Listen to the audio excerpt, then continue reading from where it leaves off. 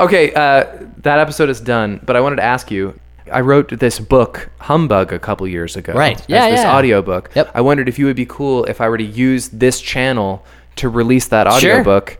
Absolutely. Just like this weekend, I'd stick it up there. Sure. Didn't you do that last year? I didn't put it on the show account. Oh, okay. I put it up on YouTube. It hasn't been on iTunes for free download in a couple of years. Oh, man. Yeah, totally. Yeah, so just to give I thought you were going to ask me to be a voice on it. No, it's done. It's made. I would have done it. You're a professional voice artist now. And I can't pay you. Yeah, okay. In 1843, Charles Dickens writes this little book in 6 weeks called A Christmas Carol, which goes on to become one of the most popular novels of all time. It sort of defined like our modern illustration of what Christmas is and what it means. And so I wrote this like modern retelling of it a couple years ago, in which you see it through the eyes of Bob Cratchit instead.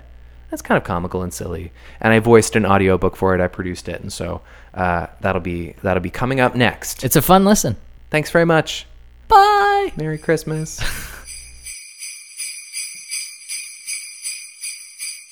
This is the story of Humbug, in prose, being Charles Dickens' classic ghost story of Christmas, seen through different eyes. A novella by Colin Sweets.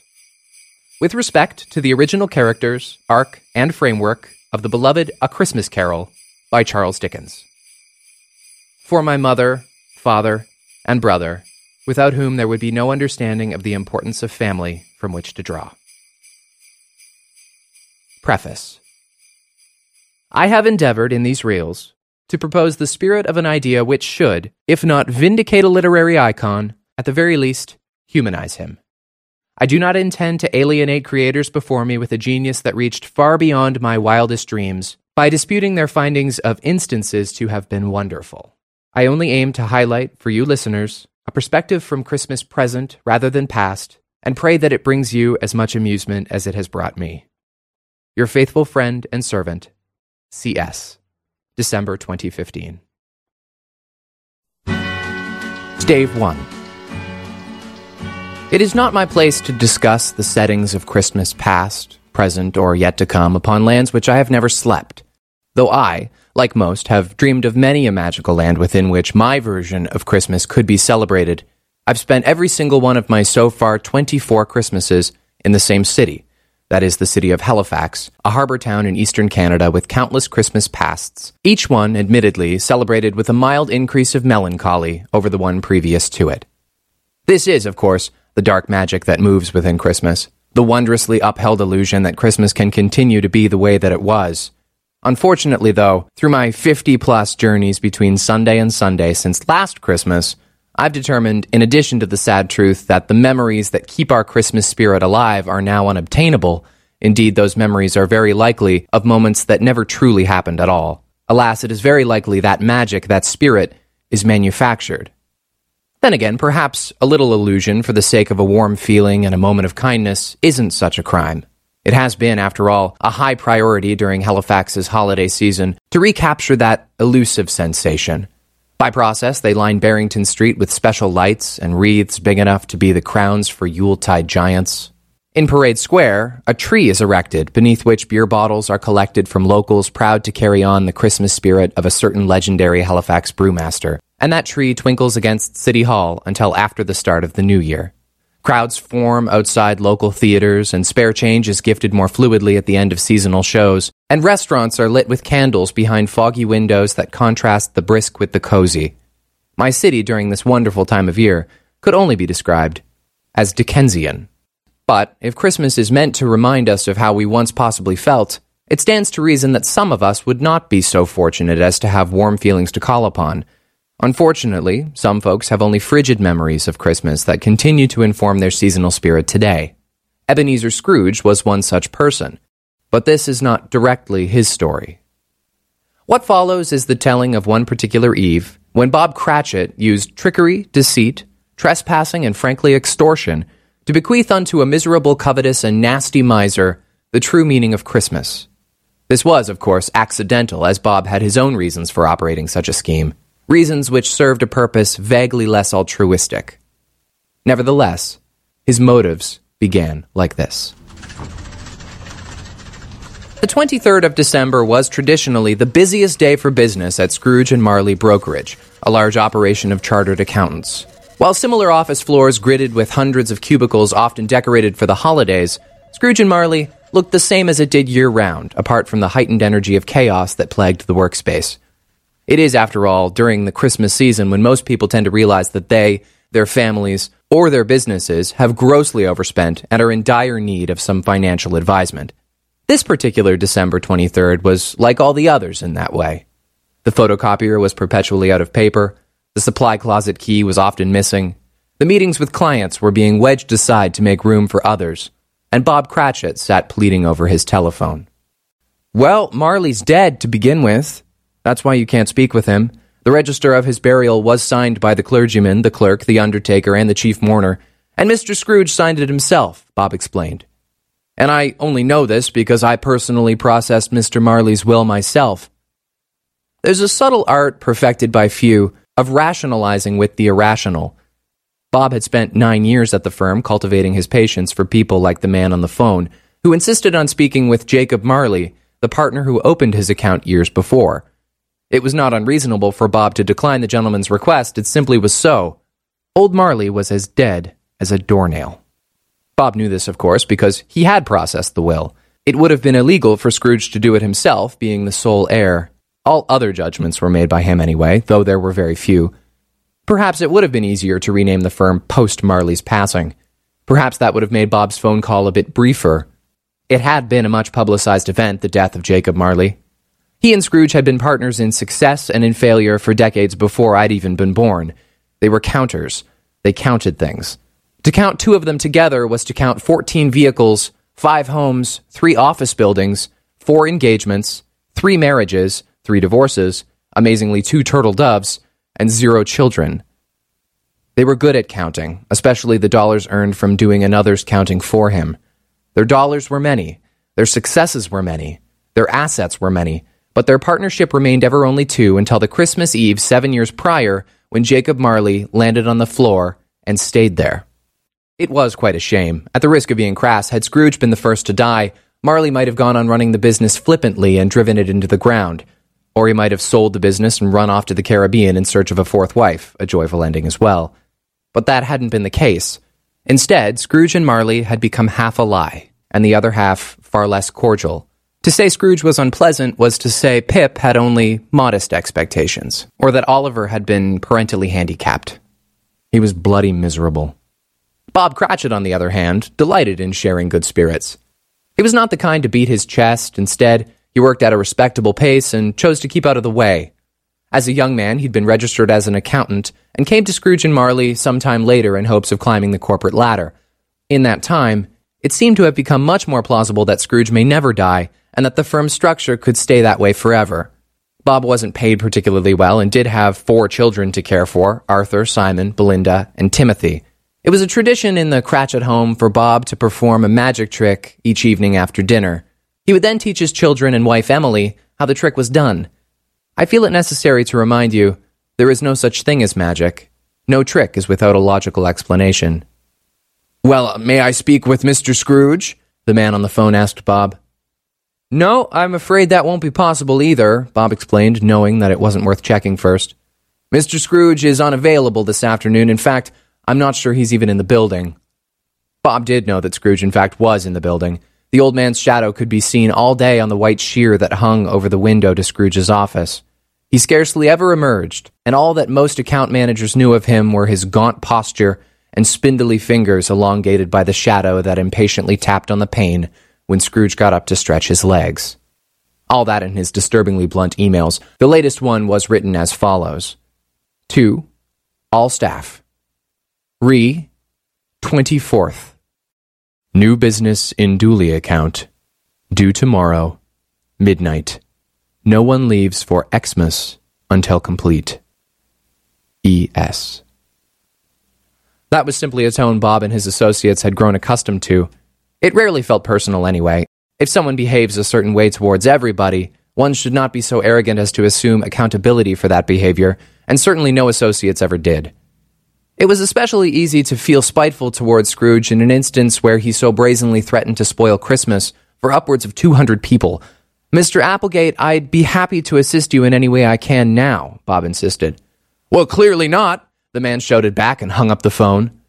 This was perfectly common as well. Long gone were the days when Bob would panic in these moments and seek the nearest way to reconcile a matter.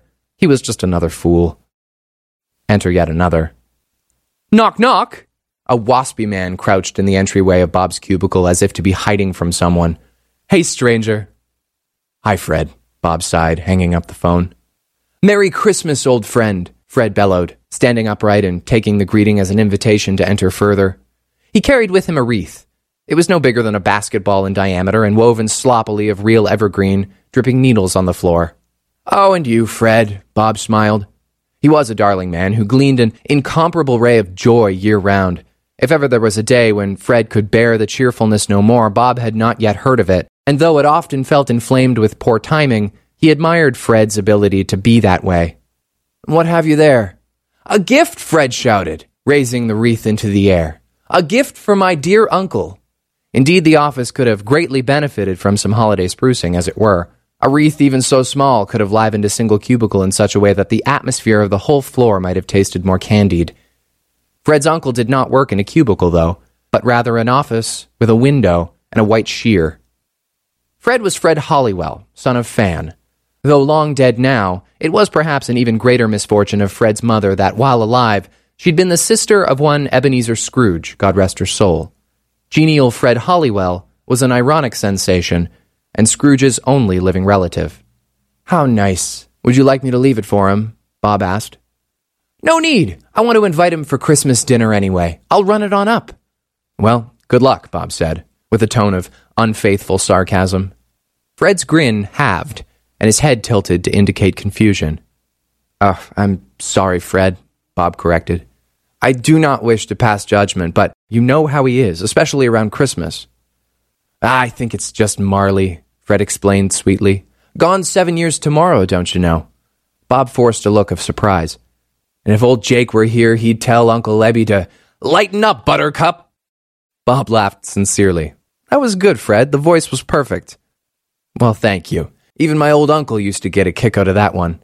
And you know, Bob, it might just do him some good to come back to the old house for some jolly tradition. Well, particularly today, it would seem his Christmas spirit is even more absent than usual. Look at the note he just sent. Fred leaned over Bob to scan the email. My, that does seem a bit frosty. Forgive me again, Fred, but surely you're aware that's the very trait people claim informs his peculiar love of the cold air. Fred squinted at Bob. He can be such a cold man. Bah, Fred yelped. My point exactly, Bob. A man has his preferences. One cannot possibly be as much of a monster as the poor soul's made out to be. Perhaps not, Bob conceded. Before Fred had the opportunity to then jest that Bob, in fact, had seemed to be the one lacking in festiveness, the phone awoke again. Saved by the bell, Bob raised his index finger at Fred and lifted the receiver with his other hand. Good afternoon, SMB, Bob Cratchit speaking. Do you have a home address, Cratchit? The voice inquired, sweetly curious. Bob immediately sat up straight and turned away from Fred as if the voice had already conditioned him to do so. Yes, Mr. Scrooge. 48 Doughty Street, North? Indeed. And then a pause, a familiar pause, known never to be a good sign. Why then might you have a Christmas wreath messengered to your place of business? To my place of business, where surely there's business to be done? The sheath of patience that masked Scrooge's frustration was as frail as the old man's back. Oh, no, sir. Actually, I didn't even order the wreath, Bob relaxed a little. It's Fred. He's brought it for you.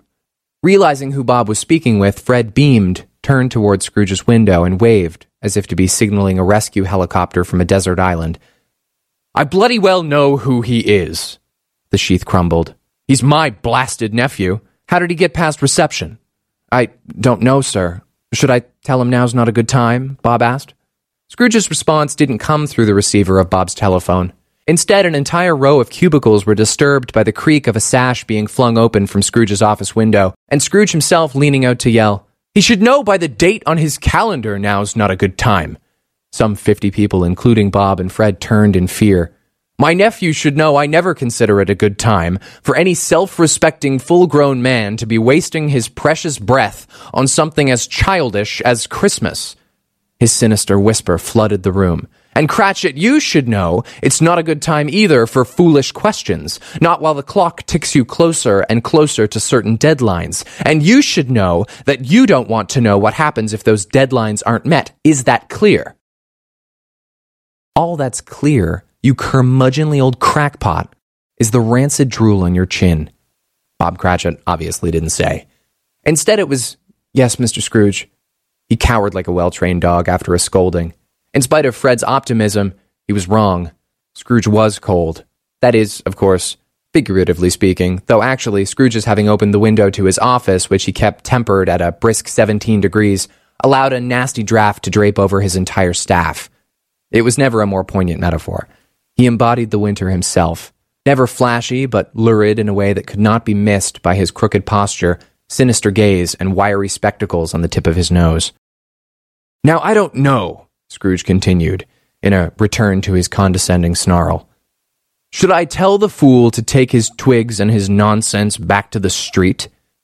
Should I tell him to keep Christmas in his own way, so I can keep it in mine? Or do you suppose that's an idiotic question and entirely unnecessary, Mr. Cratchit?"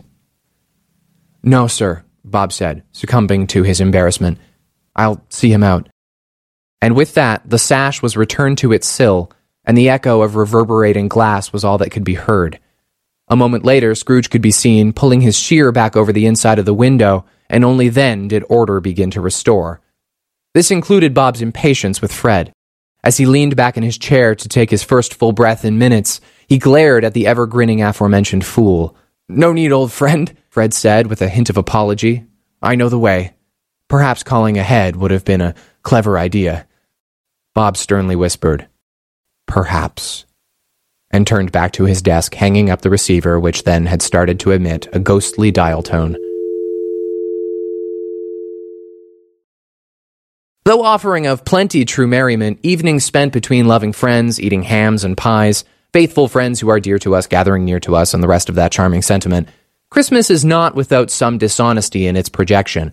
For example, it's scarcely ever a white Christmas in Halifax, where I live, and though I dream of them year after year, as the song says, white Christmases aren't necessarily the ones that I used to know. On the evening of December 23rd, 7 years after the death of Jacob Marley, Bob Cratchit's city was not white for Christmas either.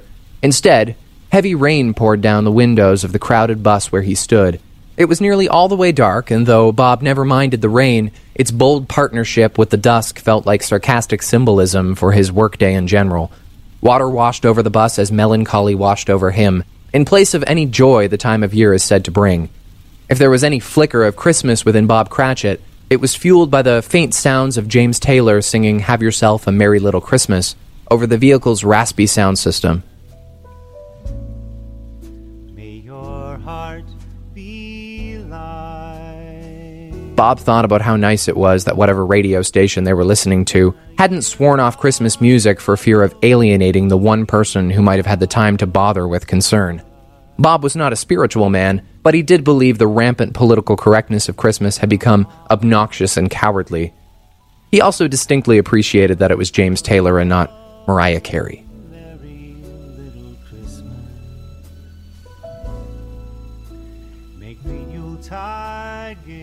Bob wore a rain-soaked overcoat and wedged between his feet a shoulder bag overflowing with paperwork. His gloves were stuffed in his pockets so he could feel the 52 playing cards between his fingers. He shuffled them casually, not in presentation but as a way of soothing his mind, though he did command tremendous control of the deck. He flicked the cards, smacked them, and fanned them into a perfect circle. From opposite Bob, only a circle of red cardbacks could be seen resembling a bulb from a Christmas tree.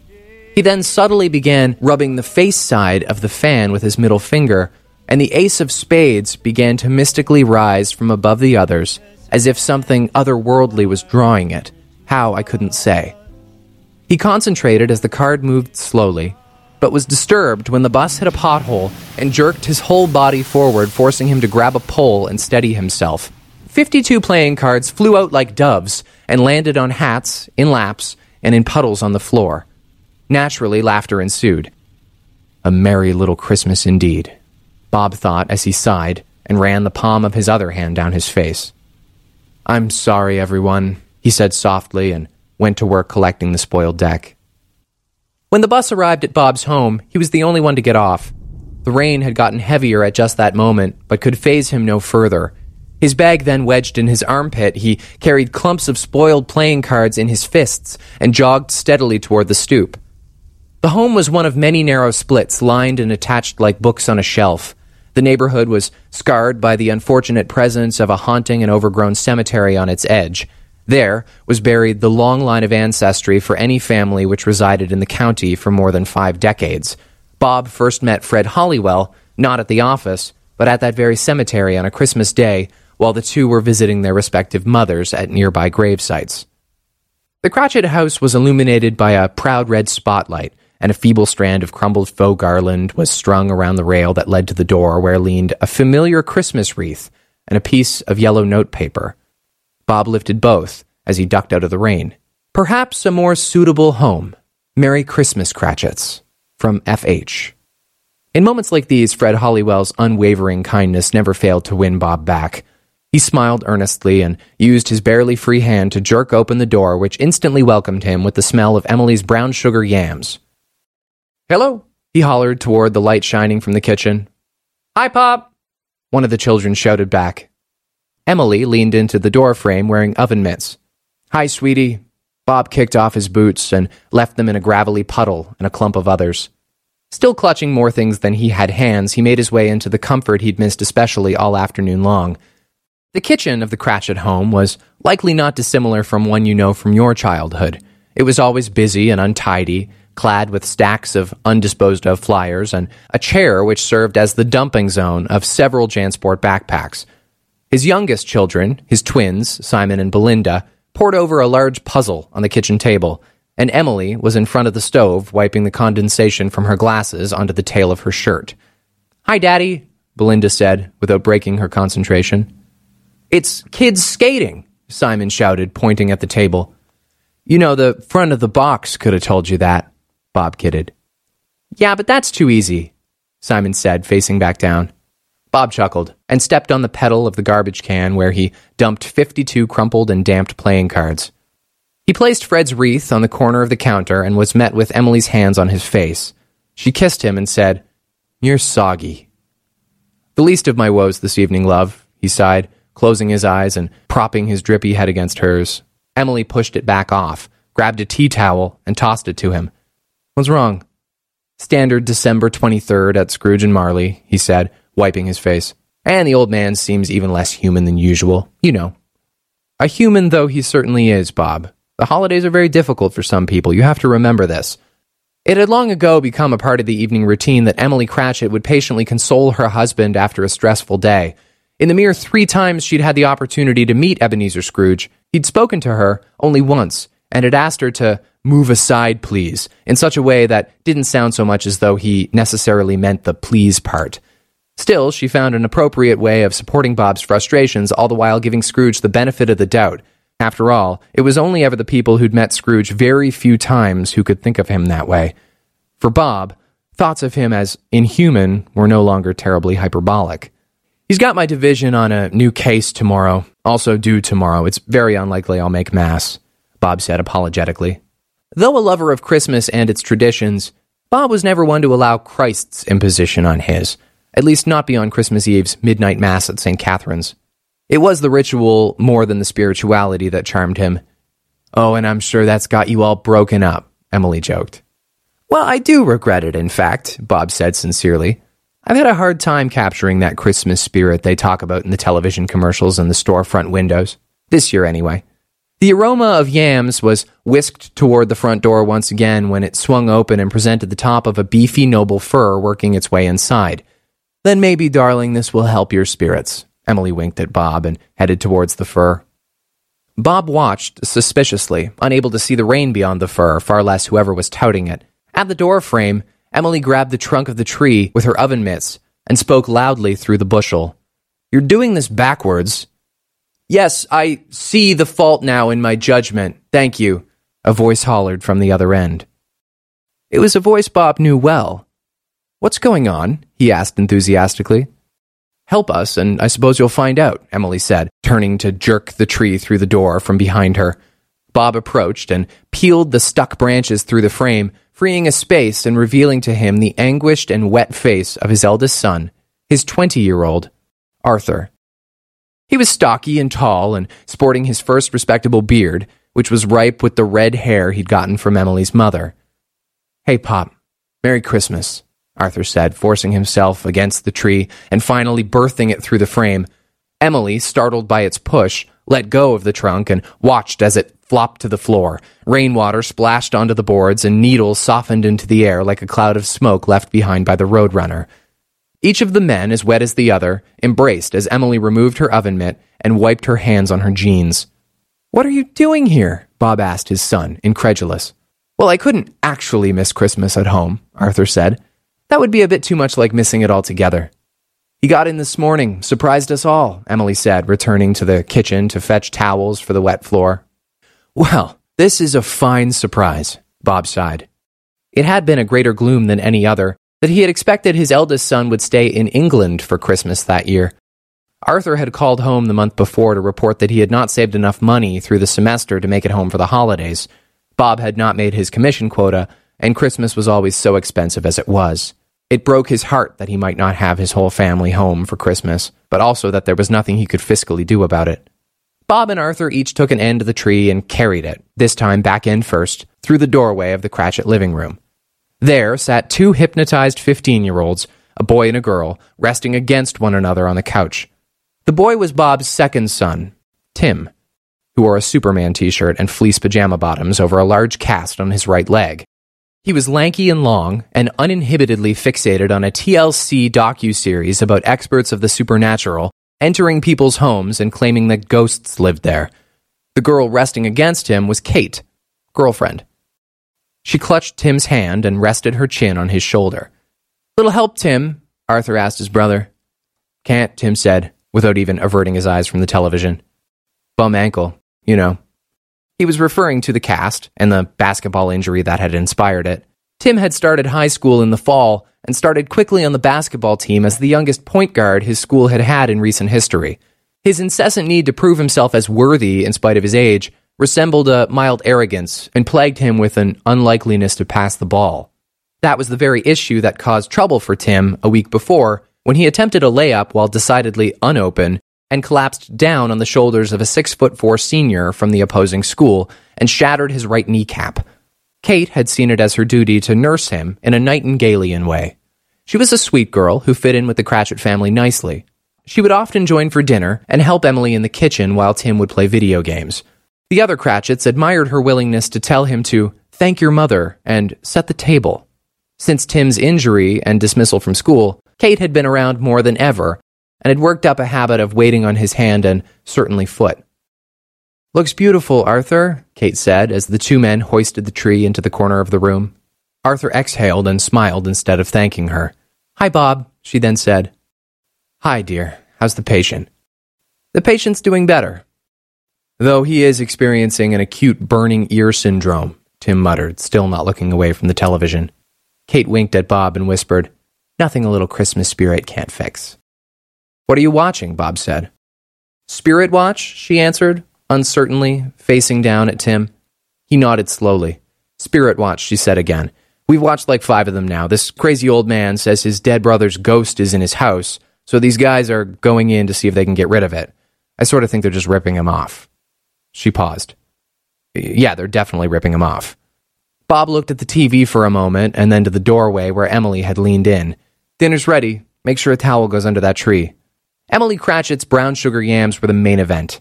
The slices of perfectly decent honey ham sat on the edge of them like a garnish and were always scarfed down first so the yam flavor could hold residence for longer. In the center of the table, Emily had laid Fred Hollywell's wreath with a candle in the middle. All 7 of them had expanded themselves outward of the table to make room for what they felt like were expanded stomachs. The plates looked nearly as though they had already been through the wash. "Nice of Fred to leave that," Emily said of the wreath. "I'm surprised he didn't come inside." Not necessarily disappointed, but absolutely surprised. "Oh, Fred can be intense," Bob began. but it would be the least we could do to have him over for a nog tomorrow evening. His Christmases must be so quiet, especially since his mother passed, and never a word of malcontent from the fella. Is Fred not spending Christmas Eve with Mr. Scrooge? Simon asked. I don't imagine so, buddy, though I can't imagine anybody would want to anyway. Bob turned to face Emily. Hopefully I won't have to for too long either. Christmas Eve doesn't start without you, she said as she stood and kissed him on the cheek as she began to collect the plates. As if to imitate, Kate kissed Tim's cheek and then rose to gather the others. How about a trick, Pop? Arthur asked.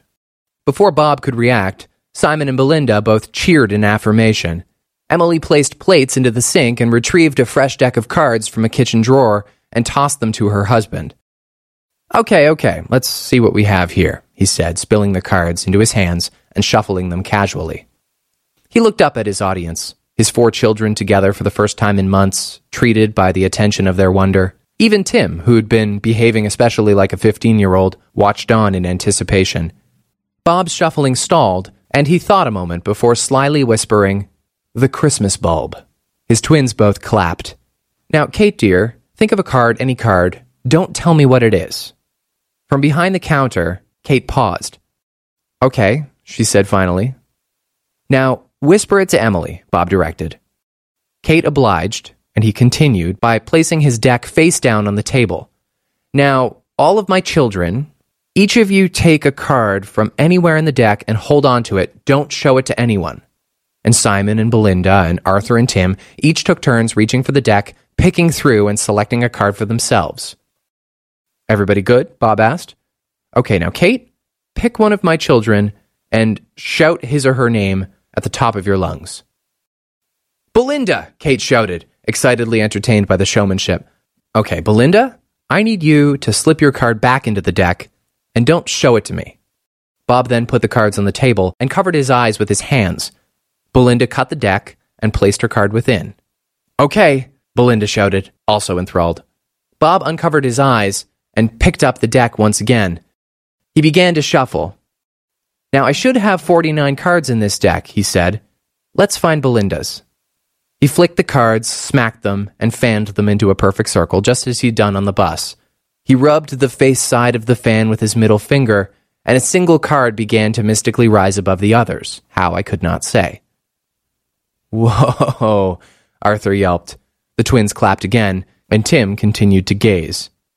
Belinda, Bob said softly, take this card. She reached across the table and drew it from the Christmas tree bulb of cards and looked down, amazed. Is that your card? Bob asked his daughter.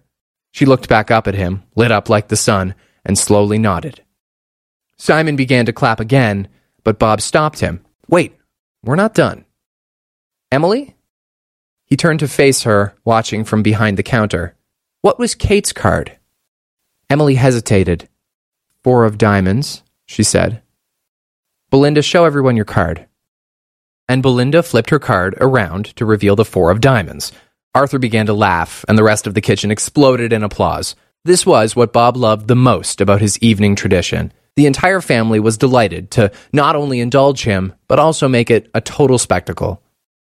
With his family in full assembly and joy in his kitchen, Bob Cratchit for the first time that year felt Christmas spirit slipping into the air. The evening grew tired, wound to a peaceful crawl, and the Cratchits took turns submitting to the end of the long day. The twins went upstairs first, followed by Emily. Kate rose from her seat in the living room where the family had adjourned and announced that she needed to be getting home. She kissed Tim, who sat with his bad leg on the coffee table, bid them goodbye until tomorrow, and saw herself out. Moments later, Tim mustered the snuff to rise also and hobbled up the stairs in rejection of his father's offer to help. And then there remained only Bob and his early gift. His eldest son's return home, a muted television still playing a marathon of episodes of Spirit Watch, and of course, their charming noble fur. Bob thought, through the catch-up, about how he'd been a fairly soft father. As a younger man, he'd often fallen fool to his temper and vowed when Arthur was born to be ever gentle, even if that meant his authority would be compromised. That said, he had plenty more appropriate sensibilities as a father of his nature than he had assumed. Arthur had grown up strong and smart, and with a goodness in his eyes that matched his soul. Bob's greatest trial of that vow happened upon Arthur's announcement 2 years previous that he'd been accepted into the London Academy of Music and Dramatic Arts. Against Bob's personal experience as a practitioner of rational career goals, he had very little understanding why his son would take such a risk. It was a move so foreign to Bob that it hadn't even occurred to him that Arthur had been talking for his entire childhood about how badly he wanted to be an actor one day. But one could not deny the prestige of that institution, and it became his role to support that of Arthur's adventures and any other that may be presented. Perhaps also, Bob asked himself what his life might have been like had he chosen to perform for a living. He delighted so in inventing new illusions and finding fun ways of sharing them. It gave him a sensation of unmitigated happiness. Once in a blue moon, a person is lucky enough to make a life out of pursuing that feeling. If his beloved son Arthur could have that in his life, nothing would please Bob more. "So how is everything?" Bob asked. "Everything?" Arthur repeated. "Yeah, everything. School, but not only school. How are your friends? How's your apartment? How's London? How's the Queen?" Arthur laughed. "Funny, Her Majesty was just asking me about you." He reached for his mug. Bob and Arthur both drank herbal tea with a shot of Jameson. It was when each of them loosened to a new level that Emily had chosen to head to bed and give them a while alone. "Everything's amazing, Pop," he answered, smiling. "I'm an assistant teacher for a freshman course in blocking, and that has me getting extra credit, and I barely ever hear from my roommate, so that's the dream." Bob sipped his tea and beamed at Arthur without saying anything. He was proud. The only fear he still held of the future for his son was whether or not his visits would ever be, at the very least, regular. After another pause, Arthur asked, "How about you, Pop? How are you doing?" There was a hint of knowing in his voice, a tone of empathy. "Well, kid, if you'd asked me that a few hours ago, I might have had my grievances," Bob said. "But I'm not seeing much past how great it is to have you home." "Well, Mum says old Scrooge is on your case," Arthur insisted. "No more than everybody else. But sure, he's not the easiest man. Let's just say if Scrooge were one to accept Christmas cards, he'd be as unlikely to receive one from me as he would anybody else." "He's pitiful," Arthur scorned. "Well, I don't know about that, Arthur." "No, he is, man, he is. What reason could he have for being so morose? You'd hope a man could be rich enough that he'd not need to make worse the lives of less fortunate people around him." "Arthur, I would hardly call us less fortunate," Bob reasoned. "Look at all we have." "Pop, near the entirety of the world is less fortunate than Ebenezer Scrooge, and still we all manage to look kindly upon one another, at least during Christmas. But he's got you all bogged down tomorrow, hasn't he? That's what Mum said. The old miser is setting out to spoil for others what he can't enjoy himself." Arthur quickly became exasperated. He'd only ever known his father as an endlessly patient man, and though that trait was often seen as a cause to respect Bob Cratchit, it frustrated his family to see Scrooge take advantage of him and not have any means to fix it. "He's been awful to you for years, and it's not just wrong objectively. I also hoped we could spend Christmas Eve together, Dad. But we can't if you're stuck under fluorescent lights way uptown." The passive aggression was the result of 1 part disappointment and 2 parts whiskey. It cut Bob deeply to know that his son saw the wickedness from afar, that he'd been disappointed. As he lowered his head silently and sipped his tea, Arthur worried he had overstepped. "You're right. He's awful," Bob said softly. "He's an arrogant, power-hungry, skin-flinting bully." With each word he spoke more loudly, as if each word better fueled his fury. "He's an egomaniacal, loutish has-been, and he is far too old to be the brat that he is." "Yes," Arthur sat upright. "Pop, I'm telling you, you can't make excuses for Scrooge. He treats good people like dirt." "He does. And what kind of name is Ebenezer anyhow?" Bob sat upright also and pointed at his son, both of them suddenly full of energy. "Scrooge is practically a dictator, and he's gotten away with it for years, and shame on me for letting it be that way." "No, it's not your fault, Pop." "Well, be that as it may, a man has a responsibility to stick up for himself and for his peers, and if it's not done comfortably, that's no excuse for not taking a stand." Bob was speaking from the back of his throat. "But what can you do?" Arthur asked earnestly. Bob paused. He'd very quickly been swept up in the excitement of his admissions and forgot to take his proper number of breaths. As they came to him, he relaxed again in his chair and took another sip of tea. The The Cratchit living room was more silent then than it had been since Bob arrived home for the evening. The rain had let up, but still beaded down from the bay window, which framed an intensely foggy Doughty Street. The sky was clear, and boasted its best edition of the moon. But around the cars and low-lying foliage of the Cratchits' neighborhood was a thick mystic. Only the foreheads of the most grandiose tombstones could be seen in the cemetery. Bob gazed out the window for a moment while his son said nothing, but was quickly drawn away by a sudden movement on the television. In his then peripheral was a deck of cards, which seduced him as always from the coffee table, and the muted images of two bookish-looking men carrying lanterns and making their way up a dark and cobwebbed winding staircase. Arthur sipped his tea and wondered if he had pushed his father to a state of emotion far less accessed by accountants than by actors, and he wondered also if that had been reckless of him. "You okay, Pop?" "Yeah," Bob said quickly. "I was just thinking." "Thinking about what?" Arthur chuckled a little to bring ease to the moment. "Just thinking about nothing."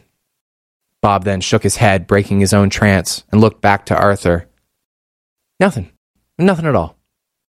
It was, as you might imagine, not nothing which had come over Bob. It was, as you might imagine, an idea. The rare kind of idea that assembles itself in full in a matter of seconds and leaves a person under the curious influence of its suggestion. As is the case with such ideas, though, this particular idea was not necessarily the kind from which all associated parties will benefit. Though not a selfish person by any means, it occurred to Bob during the brief visitation of that idea that the ways from which he could benefit from its outcome were tantalizing indeed. It was, as you might imagine, ill-advised, dangerous, and cruel. Certainly, some of mankind's more clever ideas throughout history could have been initially described that very same way. That was the logic Bob considered as he sipped back the final gulp of whiskey-laced tea. The cheeky thing about such whimsical ideas is that whether pursued or not, once had, they're with a person to stay. It is, as you might imagine, exactly what this story is about. Nothing, Bob thought again to himself. Nothing at all. Stave 2. For many who dream of Christmas's promise, the day before brings nearly the same level of anticipation, and as such, even more joy. Of my 24 Christmas Eves, I have fond memories of not being in school, and instead in the living room where my mother had left on a string of daytime talk shows, while she had us balance some of the gifts beneath our tree. Our family Christmas tree, by the way, has always been an aristocrat of Christmas trees, not unfamiliar for how trees are to look in the lobbies of high-end hotels. My brother and I each had our own miniature trees to provide a thing for each of us to decorate without fear of spoiling my mother's perfect one. When a selection of wrapped gifts designated for my grandmother or my aunt were gathered into a laundry basket, they were loaded into the back of my father's truck, and we would all make our way across one of Halifax's iconic bridges and met other family for what would usually be my only visit to church all year long. Afterward, it was tradition that we play Pictionary or some other party game until it was time to go to bed. These customs have carried comfortably into my young adulthood, and it is a treat to be able to count on their return each year. For Bob Cratchit, Christmas Eves, which fell on weekdays, had long been uniform to one another as well, and in fact largely indifferent to most days between Monday and Friday. He'd wake at 6 a.m. next to his beautiful wife, slither out of bed so as not to wake her, and make his way to the bathroom, behind closed eyes and knowing the route from memory. He would shower, shave, brush his teeth, all at the same time, put on khakis and one of 2 sport coats, and head out the door, a leather shoulder bag and banana in tow. On the 7th anniversary of Jacob Marley's death, Bob's morning routine began unblemished.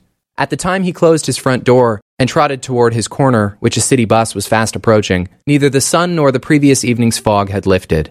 For that matter, neither really had Bob's eyelids. It was perfectly manageable that he go through these motions in a state of autopilot. His bus offered the rare chance to sit. He realized quickly that it being Christmas Eve, fewer people went to work, at least so early. And for the same reason, traffic was lighter. Bob noted, the ride to Scrooge and Marley brokerage, which typically took 30 minutes, took only 17, and when he arrived at his final destination, wagered the time to stop by Oliver's for coffee. Bob's head ached mildly, and he failed to yet shake off the lethargy of his rest and worried a bit that he shouldn't have stayed up with Arthur drinking whiskey. 2 large, please, he said to the barista. Whenever Bob stopped for coffee anywhere, even if alone, He made the habit of buying 2 just in case he should run into someone he could offer the other 2.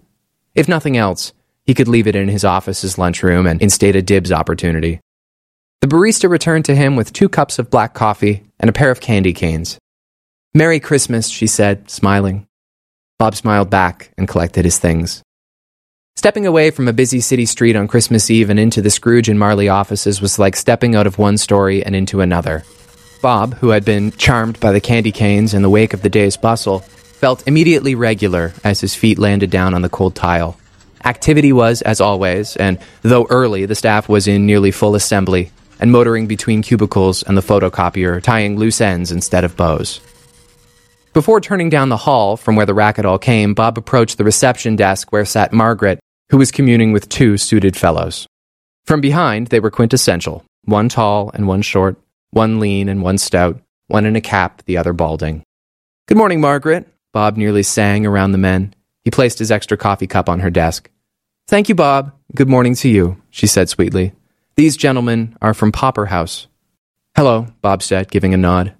"Merry Christmas, sir," the shorter man bellowed, and gestured his hand for a shake. Bob accepted and then shook hands with the taller man while noticing their matching silver bell-shaped badges printed with the Popper House seal. The locally known charity was a shelter and goodwill kitchen for impoverished people, namely children. It was an organization whose name, now politically incorrect, had been grandfathered into acceptable speak by way of their many decades spent caring for those in need. "And a Merry Christmas to you gentlemen as well. I'm Bob." "Pleasure, Bob," the shorter man said. "Might you be the authority we need the audience of for just a moment?" Bob hesitated in premonition of where the conversation was headed. "I occasionally speak for him, I suppose." "Splendid!" The shorter man spoke with a thin, undetectable accent. "Are you in a position of making contributions on behalf of your employer?" Bob hesitated again. "I should think that won't be necessary," said another voice entirely. None of the men nor Margaret had noticed Ebenezer Scrooge enter from the sidewalk. He appeared almost two-dimensional, backlit by the day and glowing from its sheen. His tiny glasses reflected the sunlight in a way that was more weapon-like than heavenly. He looked over them, as if not on their level, and glared as if from behind a one-way mirror. His navy paisley scarf was a cork to his finely tailored overcoat, which ran to his knees, and was spotted by narrow black pants and shoes as shiny as a newly minted coin. When he turned and saw Scrooge, Bob instantly remembered his righteous condemnation of the man the night before. He felt the unease that always cloaked over Scrooge and said nothing. "Who are these people?" Scrooge asked, turning to Margaret.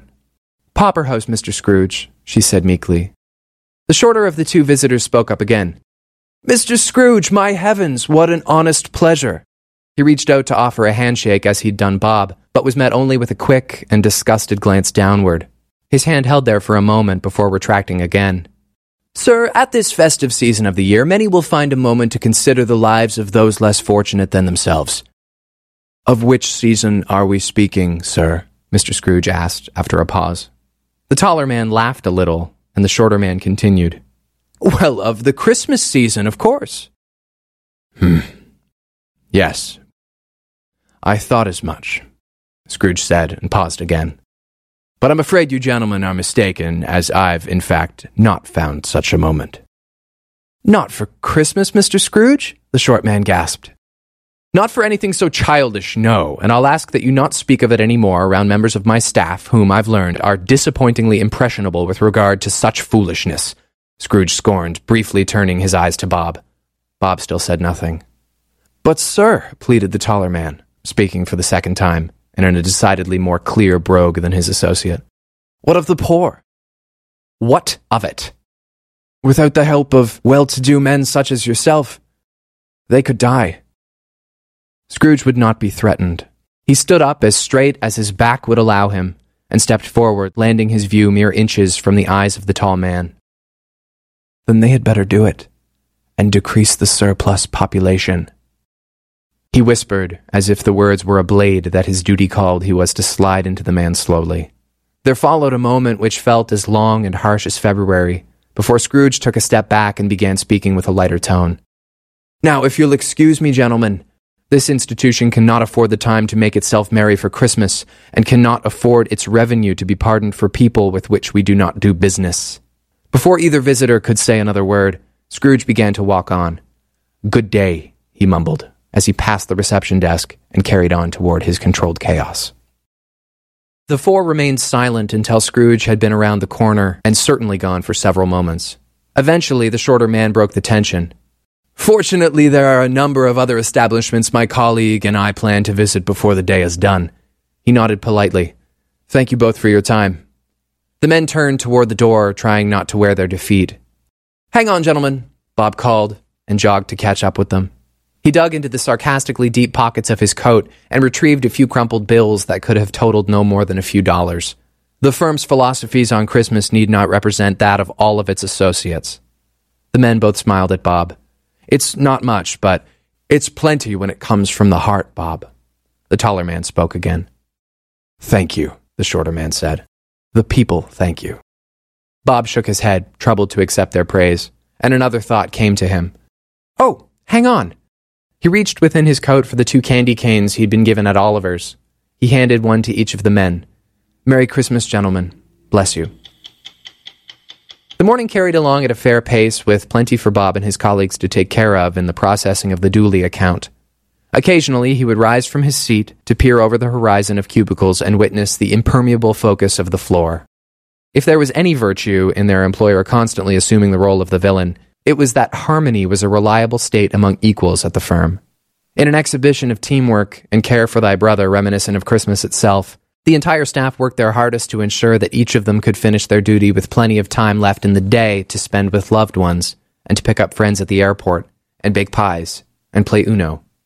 It was surely no more than a moment of poor judgment when David Chillip, the accountant 2 desks away from Bob, opened an email from a friend which had regrettably enclosed within it a boisterous music file of Pachelbel's Canon in D, a piece of classical music which you've often heard around the holidays. Like a frantic alarm clock that a weary waker could not seem to deactivate, Chillip drew his face into the computer in search of the mute button. Bob peered over his cubicle once again in search of the music source, and was met with the concerned eyes of all the other surrounding accountants. They looked back and forth at one another, and down at Chillip as the symphony roared on. A song which is so traditionally synonymous with peace rang through the hollow room like a battle cry, and in reality likely only for a few bars before it was ceased, though it felt to Bob and his associates like the extended midnight mass version. When the song was finally stopped, the silence that lingered was as disturbing as the noise. The accountants continued to look at one another, excluding Chillip, whose face was sitting in his palm, mortified. Bob was the first to brave an upward glance in the direction of Scrooge's window, where a wicked stare often took the symbolic place of Nero's fiddle. It took its place then, and winter overcame him again. It is quite wicked to combine a stare of anger with a playful grin. This was a specialty expression for Scrooge, the condescending look. It's quite possible that condescending is the most evil one can be, short of murderer and child thief. Though Scrooge was certainly neither of the latter, he embodied the former so finely in his demeanor that it was truly believed in the hearts of his most forgiving and kindly servants that evil he truly was. It took only the moment between noticing Scrooge's condescending look and it fading back behind a white sheer for Bob to determine he believed in that evil too. When moments later the following email came, he had reached his final nerve. 2. All staff. Rest of the day. Messrs. Cratchit, Welling, Smith, Chillip, and Buss will handle remaining urgencies for the day. Others may leave at 5 on the condition they're in all the earlier on the 26th. E.S. Reading this, a rage swept over Bob. The fury was comparable to his of the night before, only decidedly more succinct. He felt the blood rush into his face, his heart begin to race, and his vision blur as he welcomed back his most duplicitous idea. An idea which could possibly be described as evil, though by Bob's appraisal no more evil than Scrooge. A second email then arrived in Bob's inbox, this one from Chillip with the subject line, "Sorry." But Bob hadn't the time for Chillip. His priorities first lay in the telephone calls he needed to make to Fred Hollywell and his son Arthur. After that, he would work more quickly and thoroughly than ever before to complete the remaining urgencies of the day. Bob Cratchit then needed every minute of that Christmas Eve he could grab onto. It was about to be a very late night. The floor of Scrooge and Marley brokerage on which Bob worked was like a casino for only one reason. There were no windows to the outside, no portals to freedom.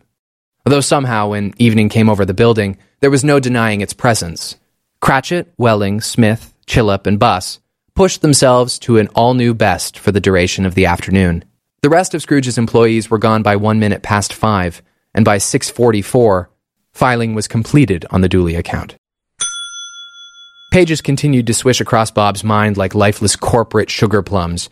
The 5 men looked up at one another and shared an exhausted nod of congratulations. As they put on their coats, the door of Scrooge's office rattled closed. The desolate old man lurched down the stairs, his overcoat on, and a tall collar shielding him from having to acknowledge the other men. Bob watched for a moment as Scrooge turned the corner and disappeared into the foggy evening, not a shroud of Christmas in his step. It was then that his plan commenced. Reaching into his deep pocket, Bob retrieved his cell phone and opened a text message from Arthur. 6:31 p.m. Arthur. We're all here, sitting in the pub across from the townhouse. 6:32 p.m. Arthur. We've got Fred's van parked one over on Jespence Drive. Bob began to walk swiftly out of his office, his eyes not leaving the phone. Good night, Bob, Welling called. Merry Christmas. I'm so sorry you got stuck here on my account, Bob, Chillip said. Say hello to Emily and the kids for me.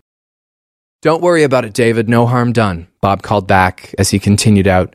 Night, gentlemen. Merry Christmas. He was crafting a response. 6:45 p.m. Bob. Scrooge just left. Keep an eye out. How's Fred? Arthur responded quickly. 6:45 p.m. Arthur. A bit manic, Pop. Is he going to be cool? 6:45 p.m. Bob. I think so. I hope so, anyway. 6:45 p.m. Bob. Be there soon. 6:46 p.m. Arthur. Okay. He ejected onto the sidewalk and into the sea of people. If not for the balmy conditions, the crowds alone could have been posed for a beautiful Christmas portrait. Last-minute shoppers lugging large bags, carolers strolling in pods. Bob halted for long enough only to get his bearings. As he'd done all afternoon over cubicle ledges, he hoisted himself as tall as possible and easily spotted Scrooge's black town car 100 yards ahead. Bob set into action, approached the edge of the curb, and waved for a taxi. He gave the driver his coordinates and otherwise chatted minimally, never letting the town car leave his sight. In hindsight, Bob would tell you he could remember very little from the early parts of that evening. He was fueled by adrenaline and hyperfixated on his lawless plan. I feel it's crucial to acknowledge at this point a shift will take place with regard to your evaluation of our characters. Until now, and very likely through other literature, you've come to understand Bob Cratchit as a mild-mannered, family man, the gentle sort, unlikely to participate or far less orchestrate a risky and self-serving caper. In witnessing his sudden adjustment in character, you must please consider that though seen in a certain way, most issues are never wholly black or white. Just as one would be hard-pressed to ever spot a pure act of altruism, there are very often motives of good intent behind the wrong things that people do. For example, Ebenezer Scrooge's years spent shutting people out was a symptom of a fear that all people would eventually stop loving him, as they had done thus far in his life. By behaving cruelly, he believed no one could ever conflict themselves with him in the first place. Bob Cratchit had chosen to do something he knew was not only morally wrong, but also illegal and an act of insanity. In spite of this, he is our protagonist nonetheless. He hoped his actions would acquire him more respect at work, therefore more time to spend with his family. Yes, these are respectable desires, but fooling Scrooge into being a nicer person was not the appropriate way of achieving them. SMB employed a director of human resources whose job it was to intervene when a superior is mistreating his employee. Surely, Bob could have contacted that director or perhaps a member of the labor board. He also was fully entitled to leave his job at Scrooge's firm and find work under more pleasant circumstances. But instead, against all the force of logic he'd spent decades collecting, Bob had determined his smartest option was to assemble a team of equally motivated helpers, break and enter into Scrooge's East End townhouse, haunt him with the Christmas spirit he so sternly rejected, and force him to promise to be more kind, lest bitter death come after him. Without reasonable question, even if for only a night, Bob Cratchit had lost his mind. His concentration only drifted from course for long enough to briefly think of Emily, who had taken Simon and Belinda to the 7 o'clock Mass. Tim and Kate had both told their respective mothers they would be attending church with the other's family, and Arthur made an excuse about having only that evening to catch up with an old friend from high school. Those three, along with Fred Hollywell, sat in the large window of Twist Tavern opposite Scrooge's townhouse. Fred wore a dirty suit and a white kerchief tied around his head and in a knot on the top of his forehead. Those four watched a black car arrive, as did Bob, from a block away, where he paid his driver. 6:58 p.m. Arthur. He just pulled up. 6:58 p.m. Bob. I see. I'll come to you when he goes inside. All eyes were on the unsuspecting Scrooge as he ascended his stoop, leather glove on the iron rail. When he reached the top, he removed his gloves and fought with arthritic fingers to clasp the proper key. Bob crept carefully toward the house, ready to dodge Scrooge's possible glance, and never letting his sight waver. But Bob stopped when Scrooge stopped, seemingly already having inserted his key, and watched on as the old man began to step back from the door. The door was styled in suitable uniform with the rest of the house. It was once the entrance to the home chambers of Jacob Marley, and was left to Scrooge upon his death, along with all the other doors, as well as windows, walls, and shingles. Since that death 7 years before, the house had lost its state of glamour and begun to rot in its lack of care. It was of Victorian architecture and decorated with tarnished brass fixtures. One such fixture was its rather gaudy door knocker, which managed to reflect a small amount of moonlight. Scrooge stood a step back from the door and gently leaned toward the knocker, adjusting his glasses and flipping them up and down, as if they might have been failing him. In its glare, he thought he'd spotted something impossible. The silhouette of a man in a familiar suit, bound by a headkerchief. Scrooge whipped his body around, kinking his back and seizing for a moment, giving Fred, Arthur, Tim, and Kate the chance to dodge from the tavern window. He saw nothing but a quiet street, free of community, and some dim lights in the other houses and shops. He coughed a ghostly cloud of breath, grinned and shook his head, surely telling himself to stop being so foolish. Bob watched in fear as the old man returned to his door and disappeared inside. "You were almost seen," was the first thing Bob said, scolding Fred as he entered the tavern. "I think I was seen," Fred admitted. "And isn't that the point anyway?" "Seen? Yes, of course," Bob said. "Recognized? I hope to God not." He turned to face the other three. "Hi, guys. Thanks for coming along." "Merry Christmas," Kate said, clutching Tim's arm on behalf of him. "Kate, dear, you're not judging me too harshly, I hope," Bob said. She laughed a little. "Not in the least. This is going to be fun." "I've been waiting years for you to show a dark side, Pop," Arthur remarked, smiling. Bob turned to his oldest son and smiled half-heartedly. He was quite sure earning the respect of his family was not something he wished to do only by committing a crime. He was also a bit disturbed by their eagerness to be involved. It was occurring to Bob then that it may have been grossly non-fatherly and indeed irresponsible to involve his darling children.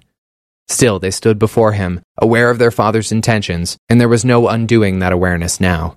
It somehow already felt like he'd passed the point of no return. Though their leader, Bob's Confederates operated on personal drive as well, Arthur had wished for years to see his father assume a higher level of self-respect, as did Tim, though he also was more inclined to get up to mischief for merely the sake of it. And both were thrilled to assist in any way they could. Kate, having spent a great deal of time with the Cratchit family, had an understanding of Scrooge's impression on it, and specifically on Bob, who she had come to see as a second father. She also had felt honored to be specifically requested for the errand, and in any case, leapt at the opportunity to further nurse Tim's injured leg. This left Fred, the unwaveringly loyal friend to Bob, and inexplicable nephew to Scrooge. If asked, Bob Cratchit could not have explained how Fred came to be a part of his life. He was rarely ever around the office for more than a few minutes before being shooed, and there were hundreds of other Scrooge and Marley employees who he might have taken to. Perhaps Fred sympathized with Bob's position. Perhaps he appreciated Bob's tolerance of Scrooge's cruelty. It seemed, after all, that Fred's affinity for family and his want to share tidings could not be faulted. It was very likely that Fred saw in the Cratchits the family which he'd long dreamed of having himself. This was why, though not ideal conditions, he agreed to accomplice Bob in an effort to instill in Scrooge a bolder understanding of the importance of family. In a rare moment of sternness, he had said, "Sure, Bob, I'll do whatever I can." Bob nodded solemnly. "What's the matter, old friend?" Fred asked, shucking Bob on the shoulder. "You're looking a bit ghostly. I thought that was my job." Bob managed to smile. "Well, shall we?" Arthur bent down to retrieve a milk crate, within which was stored bounds of cables, the Cratchit's heavy spotlight, and a long coil of industrial flapper chain. We shall. The fogged-over moon on the breast of the moistened grass gave the luster of exactly 7:15, when 5 cloaked figures crossed the street and filed into the alley against Scrooge's house. There were no passers-by in the neighborhood. Folks had retreated to their own living rooms and paid no mind to the lack of Christmas atmosphere. Arthur laid the crate on the pavement, assuring the chain's rattle as little as possible. All that resonated were muffled sounds from a television which flickered light against the windows above the team's head. "Okay, you 3 wait here," Bob whispered, pointing to Arthur, Tim, and Kate. "Leave your phones on silent. If for any reason anything seems amiss, send me a message, and then get out immediately." "Okay, Pop," Arthur whispered. "Good luck," Kate added. "Give 'em hell," Tim said, grinning. Bob, in a twitch of habit, resisted the urge to correct Tim's disrespect and nodded. He turned to Fred, who wore his costume like an understudy soldier shipping off for a very real war. His face did not boast confidence, but stared back in command. "Ready, Captain." "At ease," Bob joked. "You were born for this." Stave 3. If the first crime committed by Bob Cratchit was conspiracy, the second was trespassing. Though it may not have discontinued the plan to have to jimmy a lock when they reached Scrooge's back cellar door, Fred impressed Bob by revealing a spare key. Granted, he only had it because he'd been asked to feed Jacob Marley's cat 8 years before, when Marley had taken a cruise to the Mediterranean.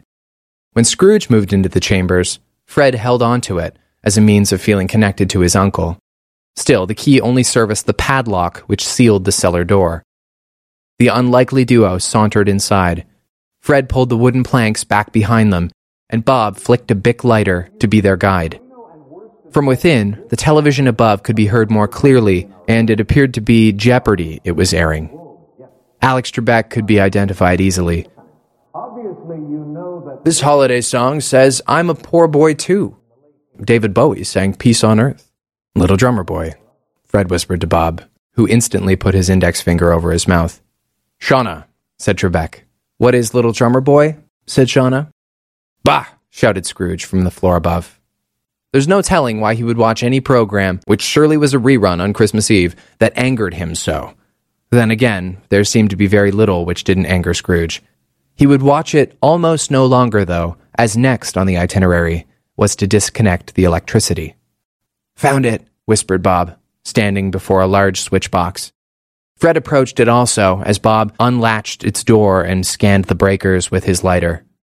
"All power" was labeled at the top. Bob took a deep breath and held it, while carefully clamping the switch over. Though it had seemed pitch dark before, some light must have leaked beneath the basement door, as then the cellar became even darker. Jeopardy stopped as well, and there was a beat before Bob and Fred heard the clunk of Scrooge tossing his TV remote onto the floor. Outside, Arthur, Tim, and Kate made note of the dashing lights. Arthur produced a small bicycle bell held in the direction of Scrooge's window and began flicking it over and over.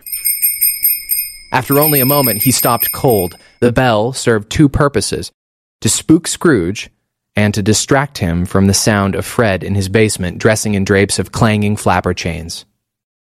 Though they did make some racket, Scrooge never came to the window or the basement door to investigate the peculiarities, and so Bob determined the sounds had done their job.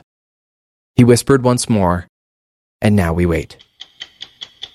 The 30-some minutes that followed showed Bob a new side of his accomplice. Fred Halliwell was rarely not the most chatty fellow in the room, far less the entirely silent one.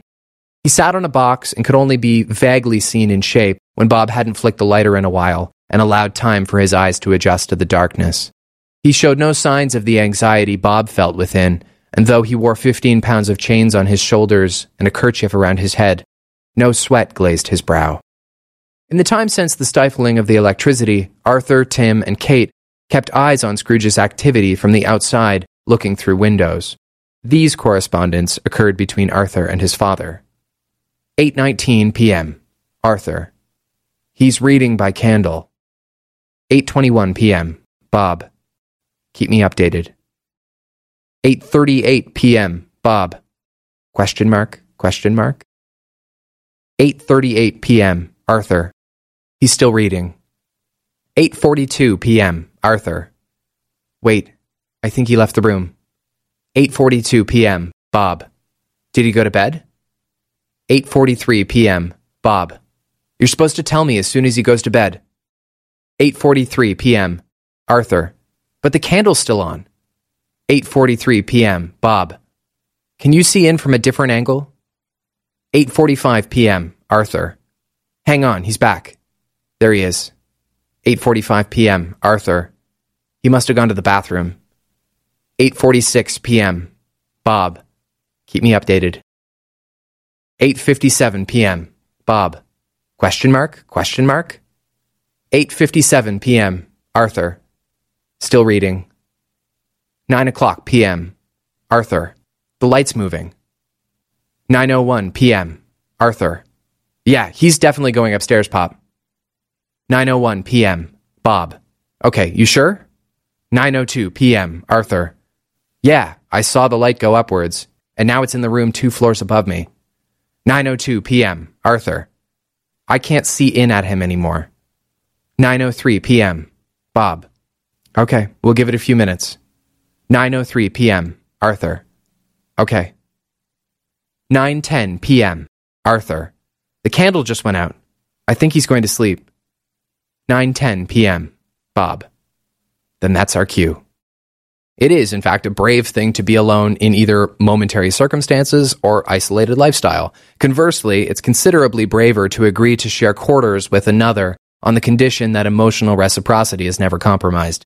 In summation, it is brave to live at all, and it is no sign of unbravery for a man to be uncomfortable with power failures while in a rickety old dead man's house, alone or otherwise.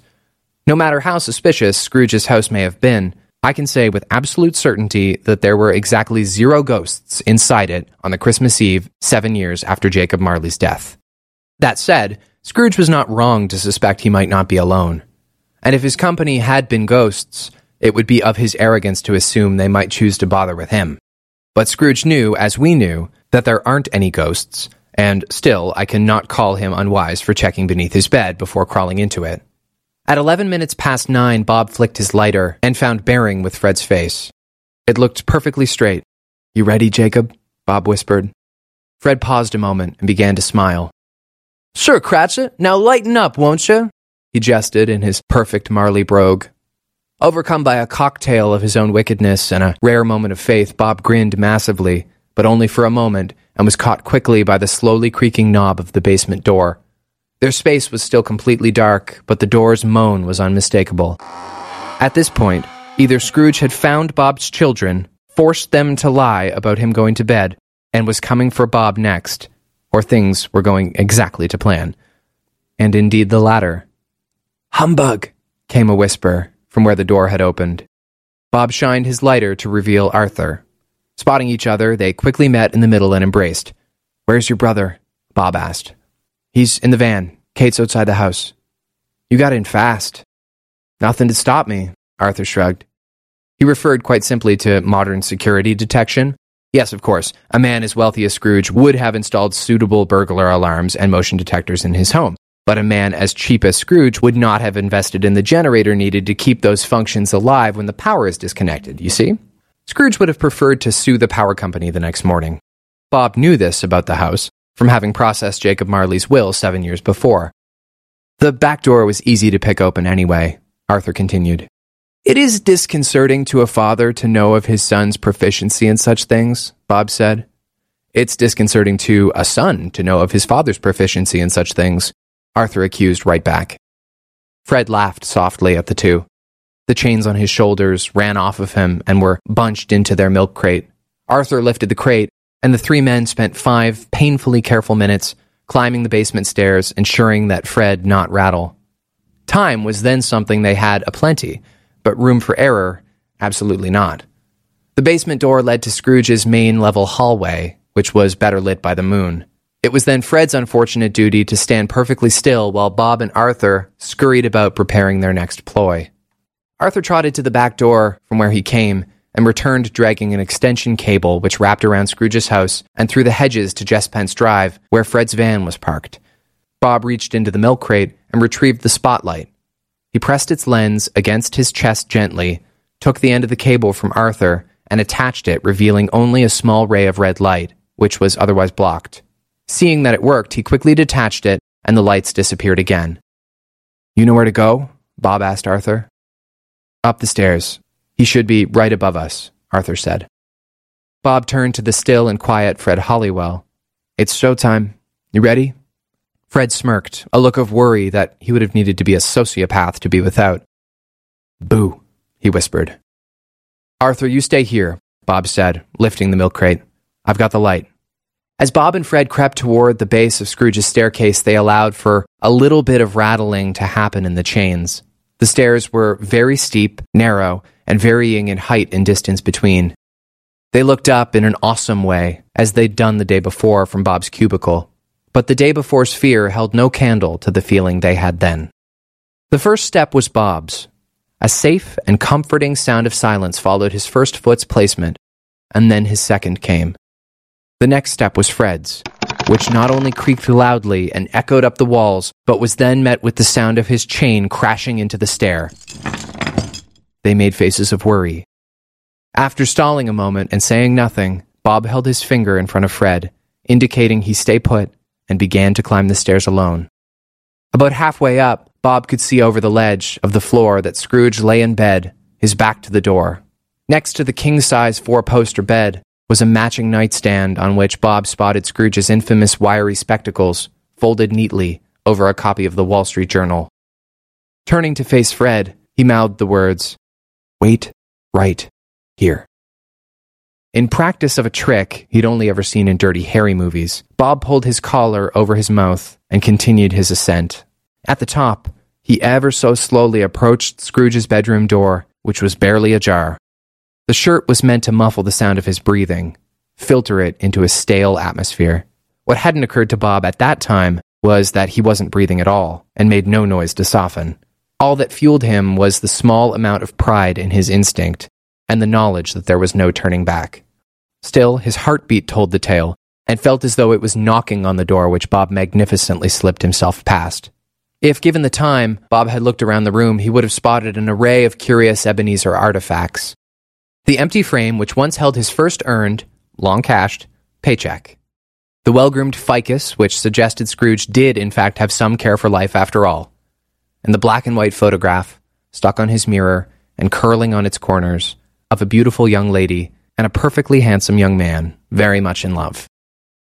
But there occupied no space in Bob's mind for idle window shopping. In that moment, he had but one object on his Christmas list, and with a swift snatch, the wish was granted. He shoved Scrooge's glasses into his deep pocket and backed away slowly, not looking away from the unconscious Scrooge. He slipped back through the door and headed for Fred, who waited for him on the stairs, chains still intact. "This is going to be a breeze," Bob whispered. It showed incredible confidence to say anything at all, but that statement took Fred aback. Without waiting for a response, Bob got to work propping the spotlight milk crate on a stair and aiming its lens at the wall directly across from Scrooge's bedroom doorway. Without even a word of warning, he instantly flicked on the light, no chest to block its intense red ray, and suddenly the corridor was illuminated like dusk. Fred's eyes widened in terror. "What are you doing?" he begged, finally speaking. Bob said nothing, but looked Fred in the eye for only a moment, a sinister gaze, and turned to grab one of the chains and ferociously beat it against the wooden stairs. It waved through the whole coil, draining an echoed drawl along the walls. It would have been surprising if outside Kate couldn't hear the sound, far less Scrooge a mere 10 feet away. And when the racket trailed off, Bob did it again. The planks of wood likely suffering egregious scarring as steel came down on them with the force of a man who could be pushed no further. After 2 lashes, Bob let it go as quiet as it had been before. He waited a moment while the rush carried through him and listened to a terrorized whimper coming from the bedroom. Who's there?" Scrooge whispered from his bed. Fred, smartly knowing his moment was then, banished all that kept him from assuming his character, and without any more hesitation stepped into the light. From the pit of his diaphragm, he summoned his boldest Jacob Marley. "Scrooge!" he howled out in the echo of the halls. Above Fred and Bob, there was a cautious creak of the bedroom door being opened. Before Scrooge was a screen colored by the shadows of blood, and encasing the silhouette of a man in chains, a headkerchief, and an unmistakable suit. "Come no closer," Fred bellowed. Bob looked amazed at his Marley on the stair next to him, and then up at the 12-foot apparition. "Come no further, Scrooge," Fred said again, in desperate hope Scrooge had cowered. Okay, fine," Scrooge shouted back in terror. "But who are you? What are you?" "Now, Scrooge," Fred said coyly, "are you to tell me that you don't recognize your old partner? Not your only friend?" "Jacob?" Scrooge stammered. "Jacob Marley? It can't be you. It can't be Jacob." His voice was frail, and of a nature that Bob Cratchit had only dreamed of hearing for years. Far too many times he'd been bullied into such a state of intimidation by that very man, and to have the tables turned, even in the wildest of circumstances, was unspeakably empowering. It was all Bob could do not to peek over the ledge at the old man's surely foolish bedwear and squinting eyes. "You do not believe me, Scrooge?" Fred played. I certainly don't," Scrooge yelled, unconvincingly. "Why do you doubt your senses?" "Because the littlest thing could affect them," he began. "A rotten meal, a flashback to the 60s. There's more of Grateful Dead about you than any other kind." Fred shrieked again, even startling Bob a little. "Don't be clever with me, fool!" Scrooge shrunk even more. "If you've no faith in my presence, why then do you fear me?" "For sensibility," Scrooge said. "I fear for my life, but not of ghosts." Bob, standing at the stairs just out of the red ray, grabbed a dangling chain and tugged on it, getting Fred's attention. He signaled for Fred to step out of the light. When Marley's shadow disappeared, Fred carried on with his role play. "What but a ghost can disappear, Ebenezer?" Bob crouched down and motioned for Fred to climb back on his shoulders so he could be raised above the ledge and seen plainly through Scrooge's blurred vision. "Indeed, what but a ghost can hover the way I do?" Fred asked as he rose slowly, with his hands reached out like a weakened crucifixion, and chains hanging from his arms like shredded clothing. Fred then saw his fractured uncle, hunched and shielding his eyes from the red light. "Marley?" Scrooge asked in astonishment. "Jacob Marley, can it really be?"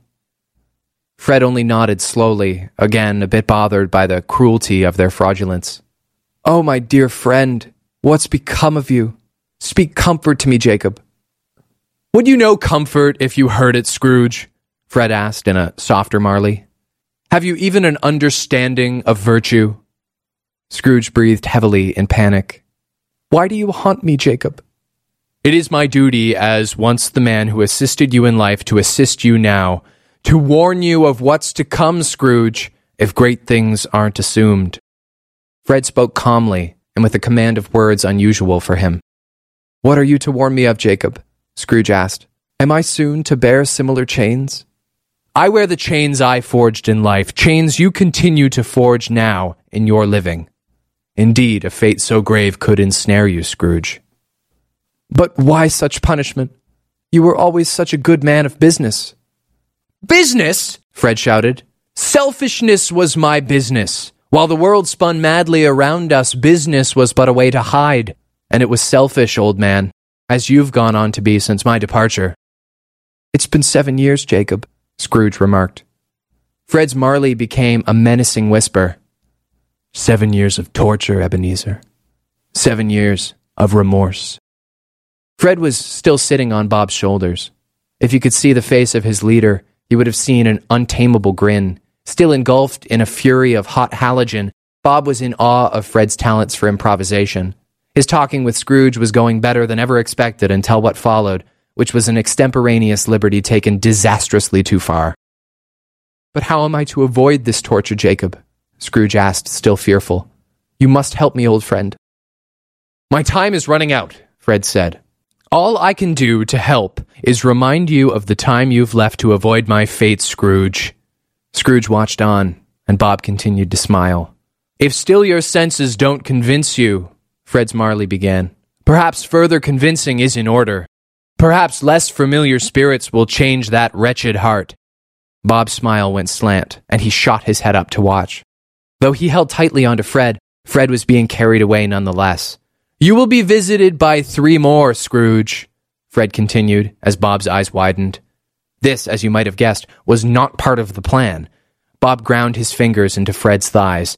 Fred, evidently a consummate performer, simply used it as a means to let out a final vicious howl. Scrooge was startled and let out a loud gasp. Must you leave me, Jacob? He asked. Leave again, if there is worse to come? Bob's high was struck, and his heart began to race. His legs then suddenly gave out, forcing Fred to collapse down on him. Clatters resound in the cavernous hall as chains crashed into the planks, as if his plan had failed already. Bob began to scoop the chains with his arms and roll them into a pile. His panic was creating chaos, and strangely, only Fred knew how to handle it. Come no further, Ebenezer, he howled again, pushing Bob out of the way and casting his shadow in the red light. Have your rest, and await your next visitor, and see me no more. With that, Fred pulled the extension cable, forcing it to disconnect from the spotlight, and darkness set in again. He grabbed the milk crate, and instead of collecting the chains within it, began to barge down the stairs away from the scene. The chains dragged along, ringing off the wood and creating a monstrous wake. Bob, now as terrified as Scrooge, snapped himself back into play, and rapidly followed behind Fred, who moved as if no iron weighed on him. At the base of the stairway, they turned the corner and headed for the back of the house. Bob spotted their extension cable and grabbed it to ensure it followed them. They reached Arthur, whose worried eyes matched his father's. He joined in on the race behind Fred, daring not to check behind him in case Scrooge's nerve had found itself. They only prayed that the shock of the moment and Scrooge's poor vision had grounded him. In a hurricane rush, which Bob had once foolishly considered not likely, the 3 intruders burst away from their crime scene. They followed the cable to the back door, which was wedged slightly ajar, and Bob slammed it shut behind him. Cutting across the lawn, Bob stopped only to motion for Kate, who still stood against the wall of the house, to run to them. They went into the hedge where the rest of the cable was stowed. The fog was with them again, and air that never felt so fresh. The streetlights revealed not another soul, and the 4 continued to retreat, crouching behind shrubbery. Arthur, who was tall, ran with his body slumped forward in a 90-degree angle, and Fred still didn't slow down in spite of the chains on his shoulders. The chains, though, had finally softened in noise, as now they slid through wet grass. In no more than 30 seconds, Bob, Fred, Arthur, and Kate had abandoned their posts and made it to Jespens Drive, where Fred's van was parked and still running. Their dash concluded when Tim, having seen them expel from the bushes, swung its door open and welcomed them to pour inside, followed by the last of their trailing extension cable.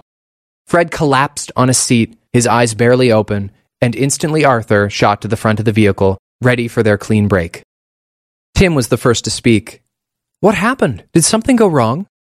Bob responded not with words, but by turning over from his crumpled state on the floor of the van and beginning to hit Fred on the shoulder with his closed fist over and over. Ah! Fred yelled. Stop it! I'm sorry! You idiot! Bob yelled back, then immediately stopped hitting him when his knuckle hit the chain and shot pain through his fist. What's your problem, Cratchit? Fred screamed in an all-new anguish. It was fine. We did the job. It was fine, Bob agreed, before pausing to collect and calm himself. You had it, Fred. You were doing wonderfully. Why on earth did you promise him 3 more visits? If they don't arrive, he could just chalk it up as a gag. He could go on to be even more awful than ever. Kate, Tim, and Arthur said nothing, and all faced forward at the still road. Fred's eyes then closed completely, and he assumed a look of overwhelmed sadness. His drenched hands went over his face, and he lay there, overcome by the insanity. After a long pause, he removed his hands and said, I did my best. It nearly scared the life out of my uncle. That's my family, and in the very worst case scenario, we're no worse off than we were. Bob let out a long overdue exhalation. He slumped down and turned away, reaching for his cell phone. It displayed the notes of 3 missed calls and 2 text messages. 10:06 p.m. Emily. You must be through work soon. 10:09 p.m. Emily. Please come home for Christmas. It's so quiet here.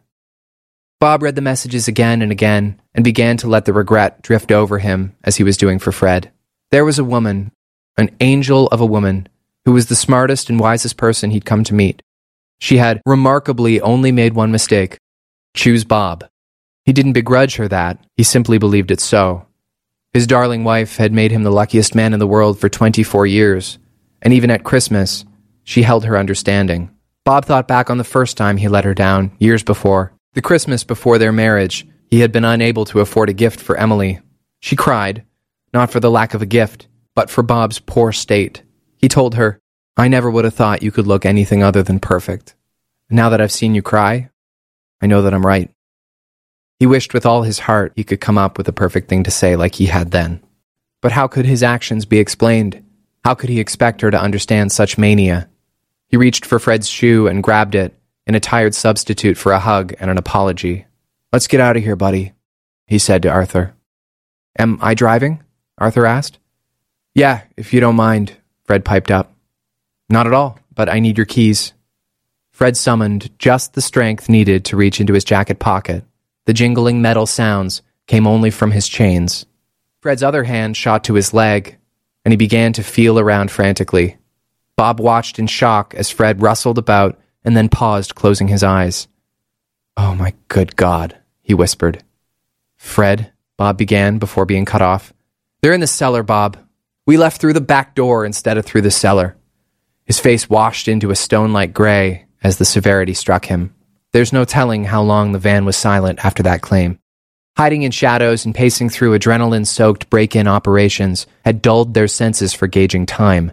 This went especially for Bob, who had succumbed to his own imagination and allowed himself to be hypnotized by its dark side. It was, at the very least, 2 full minutes before Bob reasoned to say, "Okay, this is my fault. I'll go back." "I left them, Bob," Fred said. "It's every bit as much my doing as it is yours." "Fred, that's just not true. In the years we've known each other, you've never once said a bad word about your uncle. Your being here is entirely of my influence." "You can't go alone, though, Dad," Tim spoke up in unusual compassion. "Well, he's not going to," Fred assured. "I'll be in and out, Fred," Bob insisted. "There's no need for you to risk us both being caught." A smirk came to Fred's face, which would have made Bob proud, if not for this moment of discouragement. "But there's plenty need if we're to visit 3 more times." Bob took a moment to understand. "No. No way are we taking this any further. I've been a selfish fool to drag you all along on this fantasy suicide mission." He looked around at his band of bandits. Arthur and Tim turned around from the front seat and looked at him confidently. Kate reached out to put her hand on Bob's shoulder. "Guys, to change the beat of Scrooge's heart is to change the direction of a wave." They let that lesson settle. After a beat, Arthur asked his father, "Do you remember last year, during reading week, when you came to visit me in London?" Bob then nodded. Arthur continued by explaining the rest to the other people in the van. "It was amazing. We took a train to Italy, then a boat to Greece, where we took surfing lessons." Bob smiled at the memory. "And you were terrible, Pop. It beat the hell out of you." Bob laughed a little. "You may not be able to change the direction of a wave, but you can't ride it either. It's beating the hell out of you." "So we may as well wreak a little havoc," added Fred. Bob looked at his friend and let his eyes beg for one final push. "I never would have thought you to be afraid of some silly ghost story," Fred finished, grinning proudly. Bob let the challenge soak in through his pores. Whatever bit of him had awoken his nefarious urges once still lived within. "Okay, you want to do this?" he asked, mostly in the direction of Arthur and Tim. His boys nodded eagerly. "Well, who am I to stop a Christmas wish from coming true?" Bob's team erupted into a feeble yet triumphant hooray. He instantly raised his hands to calm them, assuming his leadership once again. "We're going to need to map this thing out as we go," he said. "There will be no room for carelessness." Fred collected his might and pulled the chains from his shoulders. He sat up straight and said, "Well, we're going to need a new ghost." Bob's gears clicked forward as he thought again about Emily and the Christmas when he vowed to never again let his loved ones down. "The ghost of Christmas past," he mumbled, while still lost in thought. "Kate, dear, would you like a turn?" Stave 4. As I grow further into manhood, I find myself in the awkward position of not knowing how to make Christmas wishes. Throughout the year, I'm fortunate enough that I can act on impulses of desire by satisfying them with money, and such lifestyle circumstances would render a man positively inhuman if he were to then search for a reason to complain. Still, the time of year comes when my mother requires of me a list of Christmas wishes, and to respond without just that is simply unhelpful. A mother doesn't actually have the option of not buying Christmas gifts for her son, and though it sounds darling of me to want for nothing, it would be untrue to say that I'd be fine with it. Fortunately, I have a mother who never fails to make me realize what I never knew I wanted so badly. Admittedly, my family has done a nearly perfect job of helping my brother and I relive the magic of those childhood holidays. Nearly perfect, hold only for the unshakable knowledge between us that these holidays are truly gone, and thus also the magic. If I could make one grown-up Christmas wish, it would be that we could go back. All of us. The ghost of Christmas past was just barely fresher in the Cratchit family. Belinda and Simon were 12, and so their understanding of the importance of Christmas was quickly maturing. Upon learning that their oldest brother would not be returning home for the holidays, Belinda cried, and Simon locked himself in his room. The surprise of his arrival gave them an opportunity to appreciate that a family in full is a gift. In fact, it gave the entire family that reminder, and perhaps that was a factor which contributed to Bob Cratchit's sudden sense of adventure. If you choose to believe that Bob's unlikely impulses that Christmas Eve were inspired by his love for his family and his perpetual desire to be everything to them, then you choose to believe that Christmas magic is very much alive, and that it molds the universe in ways far greater than any Coca-Cola mascot ever could. In the telling of this story, I've thus far made a concerted effort to minimize reference to more traditional mediums in which our characters have been represented. With all due respect to Mr. Dickens, in my own exploration of the elusive true meaning of Christmas, I've arrived at empathy for Bob Cratchit, which goes a step beyond his well-documented capacity for mistreatment by Scrooge. It occurs to me that each of us, in our 50-plus journeys between Sunday and Sunday, reaches Christmas with an all-new collection of sins, moments when we exhibited spite, impatience, selfishness, etc. For more than 170 years, we've learned and relearned of Scrooge's multifaceted propensity to show his many flaws. For better or for worse, I've taken it on as my duty to attempt to balance the dichotomy by highlighting some of Bob's shortcomings as well, and furthermore, impart that he too, you'll find, is a thoroughly redeemable man. Take, for example, his fondness for Kate, the manual additive to his family, with whom he entrusted his entire operation. Though the hour remained an early one, Bob and his team were being well consumed by lethargy as they waited for Kate's return. In the van, they lounged in quiet alertness and certainly controlled impatience. Particularly Tim, who had removed his injured leg from its wrap and was rapidly scrolling through the Twitter feed on his phone in a feeble effort to distract himself from the fact that his girlfriend was very much on her own. "How long's she been gone?" he asked his father. "Only 18 minutes, Bob said, checking his watch. There was some charm to Tim's concern for Kate and his fear that she might have gotten in over her head. Though he was not a young man with a tendency to share his feelings, said concern was made evident by the fact that he'd not asked how long they had been gone when his brother Arthur had also left for Phase 2 of their break-in. Arthur accepted that role quite willingly, and in fact insisted Bob stay back. Fred Hollywell's contribution to that portion had been given half an hour before, when he and Kate convened for a thorough discussion about Scrooge's past. Fred had once been the closest of friends with his dear mother Fan. As a child, he held an unbreakable admiration for her ability to work hard, provide for her family, and also maintain a wonderful sense of humor. As a younger man, he ensured to visit her house for dinner every Sunday. And in the months leading up to her passing, Fred never left her side, blithe to be companion to her telling and retelling of the same old stories. The stories, as is often the case with sufferers of Fan's affliction, harkened back to her days as a child. Her younger brother Ebby regularly made appearances in those stories, and often struck Fred as a sweeter sort than he had ever interpreted him firsthand. It was the Scrooge family's heavy-handed father who had pressured Ebby into certain philosophies about hard work and its fruits. As Fred relayed the history of Bob's employer, clarity formed with regard to how Fred had managed such a high threshold for patience for Scrooge over the years. The suspicion was confirmed when Fred told of a time when his mother, in one of her final moments of lucidity, begged him to reach out to Ebenezer and to search for his lost kindness. "Mum said that if it could be found, I'd be the one to find it," he said softly. The others listened as honesty poured from Fred in a way that made Bob feel guilty again for spearheading the war on Scrooge's coldness. If the plan was too far along to discontinue, at the very least, it was of value for all of them to learn of Scrooge's humanities. But what had simply never occurred to Bob was that Scrooge's coldness and inhumanities alike could be so well sourced within the hearts of people who had inexplicably loved him. What had never occurred to Bob was that surely there were reasons. For instance, Scrooge's feelings toward Christmas were not helped by the passing of his only friend on its eve 7 years before. But in reality, His frustration with its agenda could be dated as far back as 51 Christmas Eves before, when a 14-year-old Ebbie arrived home after hopping rails from his academy nearly 2,000 miles away.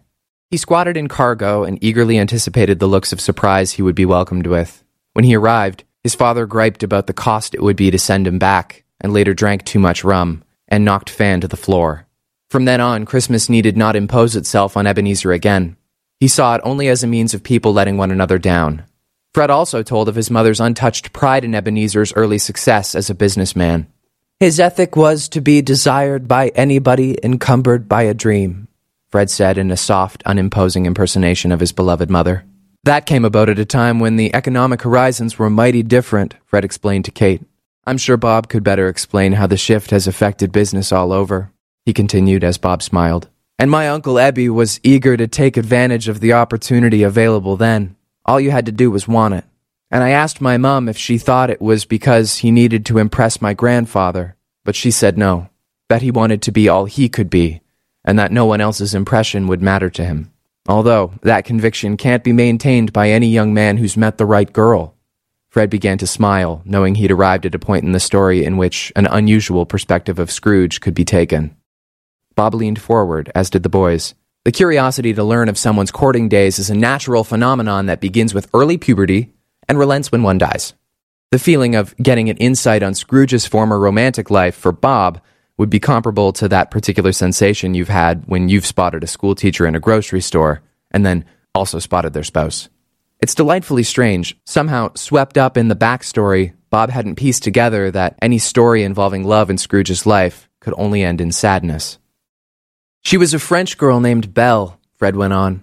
So if her name wasn't truthful, I can't imagine what else might have distracted him so.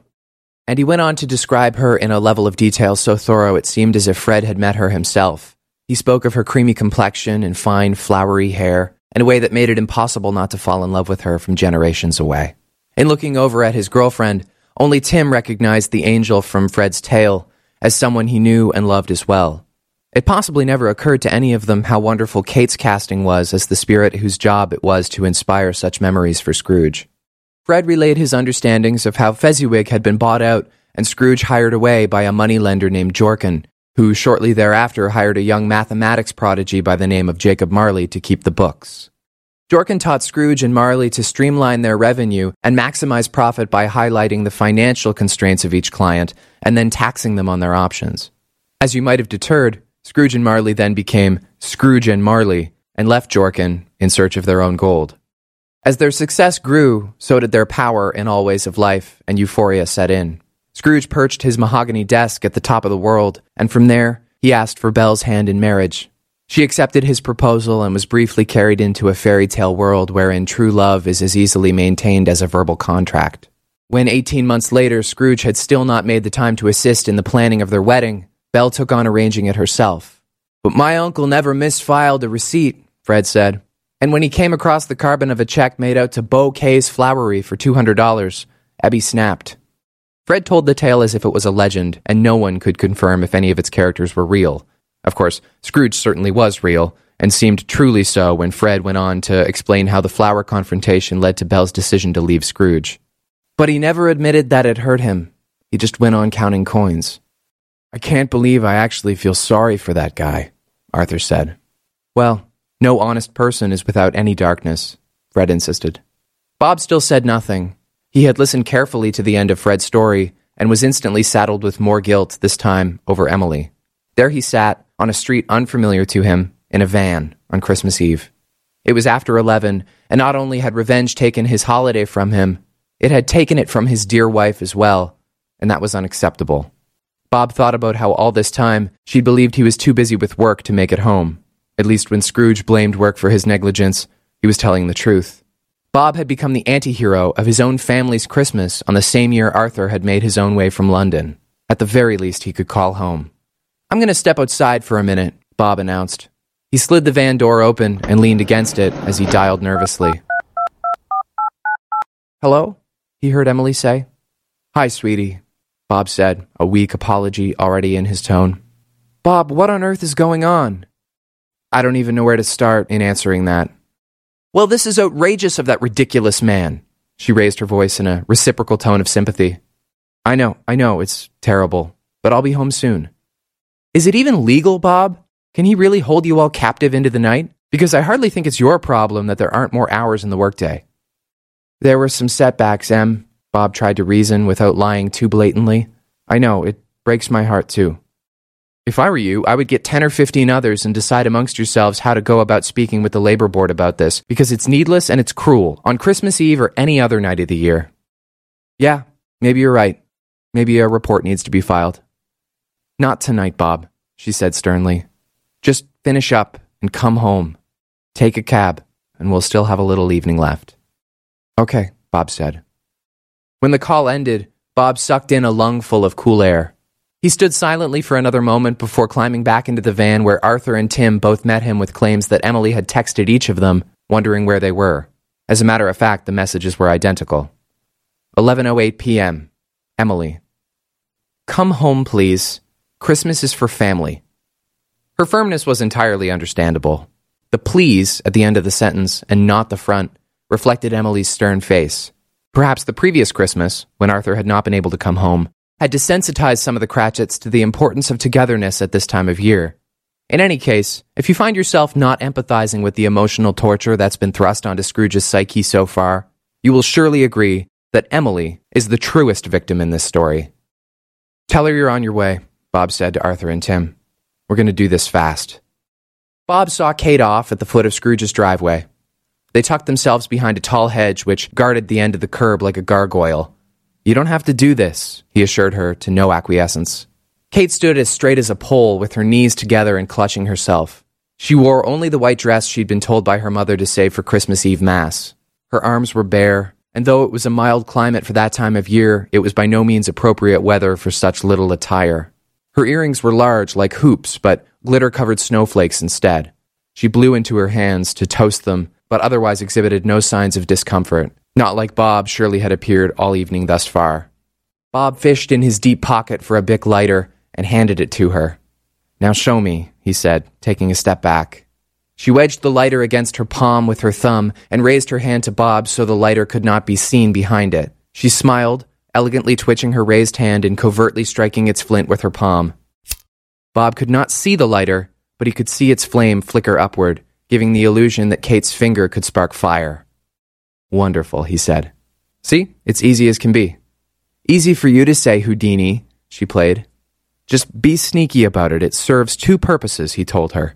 It'll help you sell your mystique, and it's going to frighten him. You want me to frighten him? That's essentially our entire objective, Bob said dryly. He won't have his glasses on. Keep a distance and pry him about everything Fred told you. His father, his apprenticeship, Belle.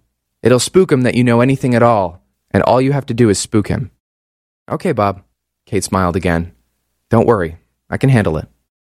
I know you can, he said. They high-fived. As Kate scurried back through the bushes from whence they came earlier, Tim hollered a careless, "Be careful!" from the van. But neither residents nor mice stirred in the neighborhood.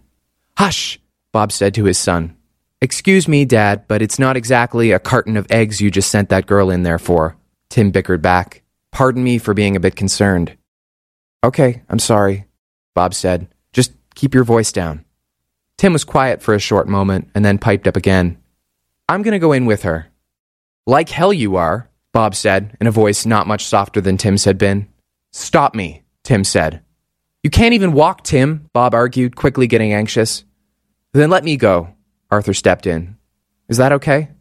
We have to get back to your mother, Bob said sternly. And Kate doesn't? Tim said, amazed by his father's lack of compassion. Tim's right, Pop, Arthur said. She shouldn't be in there alone. Bob scowled, knowing this was true. Sure, he whispered. Okay, go ahead. Arthur trotted after Kate, and Bob climbed back into the van where the waiting commenced again. Nobody spoke until Tim asked Bob how long Kate had been gone. Only 18 minutes, he said, checking his watch. The silence among them resumed and maintained through the rest of the time spent waiting. Among other things, Bob thought about how much of the night had been spent in quiet reflection of his mistakes, and how none of that reflection could seem to push him back into his older state of conscience. He very distinctly felt shameful and still could not be stopped. As a means of attempting to revalidate his actions, Bob tried his best to think of a time when Scrooge had utterly humiliated him. He knew there were many such occurrences, and all of them culminated in the bubbling pot of his tolerance, which had only just boiled over. He thought back on his early days as a junior associate with Scrooge and Marley. Bob and a friend from school had been hired in the same batch of fresh blood and placed in cubicles next to one another. On the Friday afternoon of his first week, Bob took a moment to chat with his friend about a ball game and, to his chagrin, foolishly decided to seat himself on the desk. The next Monday morning, Bob entered his cubicle and found that Scrooge had removed his chair upon observing what he wouldn't be needing. Committed to owning his mistake, Bob worked the rest of the day from his knees and was laughed at by Jacob Marley no fewer than 7 times. When Bob had tried to ask Marley for his chair to be restored, Marley said, No, I don't think so, darling. Now lighten up and get back to work." A moment 9 years gone, Bob felt himself almost charmed by its memory. He quickly learned that his place of business would remain ever only that, and any resentment he harbored of that experience had in fact been for Marley. Until Marley's death 2 years later, Bob almost never saw or heard from Scrooge. As he shook off the nostalgia, it struck him that he never really knew the old man at all, at least not until Marley had been dead 7 years, and Bob broke into Scrooge's house and stole his glasses. At 11:31, Phase 2 was resolved. It concluded in a way very much different from the last. Arthur and Kate emerged together from the same hedge that had released them before when they dashed furiously from the Jacob Marley haunting. This time they sauntered, with no trace of panic, and Kate even hung her head slightly, now not clutching the scarce warmth against her body. As they appeared on Jespence Drive, Fred was the first to notice. "They're back," he said, as his first words in all the time they had been gone. Tim shot up and quickly lurched open the van door. "Are you okay?" he asked Kate, who quietly slumped inside. Bob closed the door behind her, and Arthur walked around and reclaimed his seat behind the wheel. "Kate, dear," Bob said carefully, "is everything okay? How did it go?" "It went fine, Pop," Arthur said gently and matter-of-factly. "She did an amazing job, and Scrooge bought the whole thing." Tim pulled himself toward his girlfriend and winced briefly as his unbandaged leg drug along the floor of the vehicle. By reflex, she grabbed him and coaxed the leg into a safe rest. "Babe, was it kind of freaky?" he asked, as if no others were there. She swapped her look of trauma for query and thought for a moment. "He begged me to leave him alone," she said finally. "I mean, he pleaded. It was killing him." "Let's get her home, Arthur," Bob said, "and then the rest of us." Arthur nodded and turned forward, igniting the engine. Fred Hollywell's van left Jespence Drive in a fever, but its passengers in a cold sweat. Kate's color had returned by the time they reached the end of her driveway. She was still saying very little, but didn't otherwise seem terribly disturbed. Bob determined the poor girl was just badly in need of some normalcy and her own familiar Christmas Eve atmosphere. She kissed Tim's forehead as she exited the van and wished the men a Merry Christmas. Another 5 minutes up the road, they arrived at the Cratchit split. All but one dimly lit window were dark, and even that one flickered only meekly, illuminating nearly none of the neighborhood, which had gone black of even its Christmas lights. The moon cast a shadow of headstones that sprung from the cemetery ground on the hill. "It's been thoroughly unusual, boys," Fred said, "and I must admit, not without substantial thrill." "You're a hero of mine," Bob said, strongly reaching to shake Fred's hand. "I hope there aren't any hard feelings." "To rob a soul of its Christmas Eve, well, that's unforgivable," Fred assured. "But to give your own defense of Christmas itself, that's a job that needs doing." Bob was again appalled by Fred's eloquence. Where had that come from? "And you'll run my boy on back?" he asked. Fred put his hand on Arthur's shoulder. "You got it." The men rose from their seats and stepped outside, brushing pine needles off their pants. Bob looked at his eldest son and found himself looking up more than he could remember having to do. Arthur had become a fine young man and wore his height with command of his space. "You really sure you want to go back?" Bob asked. Arthur laughed a bit, letting his breath escape into the air. "As long as it's so trendy to pretend you're a ghost, yeah, I'd like a turn." The door of the van still open, Fred reached into his back seat and produced a frumpy wreath, woven from pine, and not dissimilar to the one he'd left at the Cratchit doorstep the day before. He reached up and flopped it onto Arthur's head like a crown. Arthur's stringy red hair flowed from beneath the wreath like Christmas ribbon, and he smiled warmly, with the same look of confidence that Kate and Fred had both had before they haunted Scrooge. His fresh beard furrowed. "Bring Scrooge to Fred's," Bob said. He reached into his pocket and handed Arthur a sizable handful of cash. "Call a cab and tell the driver everywhere you'll need to go, and then not to acknowledge you again. Then tell Scrooge the driver can't see you." "I'll rush right home so you can come to my place first," Fred said. Show him in the window, Bob added. Show him that Fred's alone. Then take him to our window to show him our family and how nice it is to be with family at Christmas. Arthur only nodded, logging the directions. He's an Olivier, Dad, Tim said, smacking Arthur on the shoulder. He's going to be just fine. Bob's concentration didn't break. This is a new angle on our plan, Arthur. We've made him feel regret. Now we must make him feel guilt. Pop, I've got this. Arthur cut him off and smiled. It's the role of a lifetime. The van drifted off again with Arthur and Fred in tow as Bob and Tim turned down the path toward their home. Bob held one crutch and let Tim hang on his shoulder as he hobbled along on his other side. Bob's key had barely nicked the lock when the front door flung open and Emily braced herself with her hand on either side of the doorway, as if part of her wanted to hug them in relief and an angrier part forbid her. Her face was unreadable and, after some inspection, might have conveyed joy, but then also rage, before perhaps exhibiting bewilderment as well. Though she seemed not to have noticed the red spotlight had been removed from their lawn, she even still projected a crimson complexion. Merry Christmas, Mum, Tim said softly to test the waters. Emily still said nothing but released her arms from the frame and tossed them over her men. For a second she held them as if it was all she'd wanted for Christmas, and then she jolted back into a frenzy. Have either of you heard from Arthur? Yes, Bob said, knowing exactly how to ease the worry.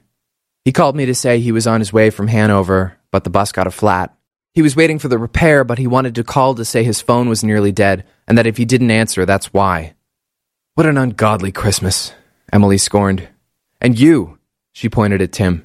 Your poor father's worked a 15-hour day, and you couldn't leave your girlfriend a little sooner to spend Christmas with your family? I'm sorry, Mum, he said, looking up at his father. Well, come out of the cold, she said, giving in.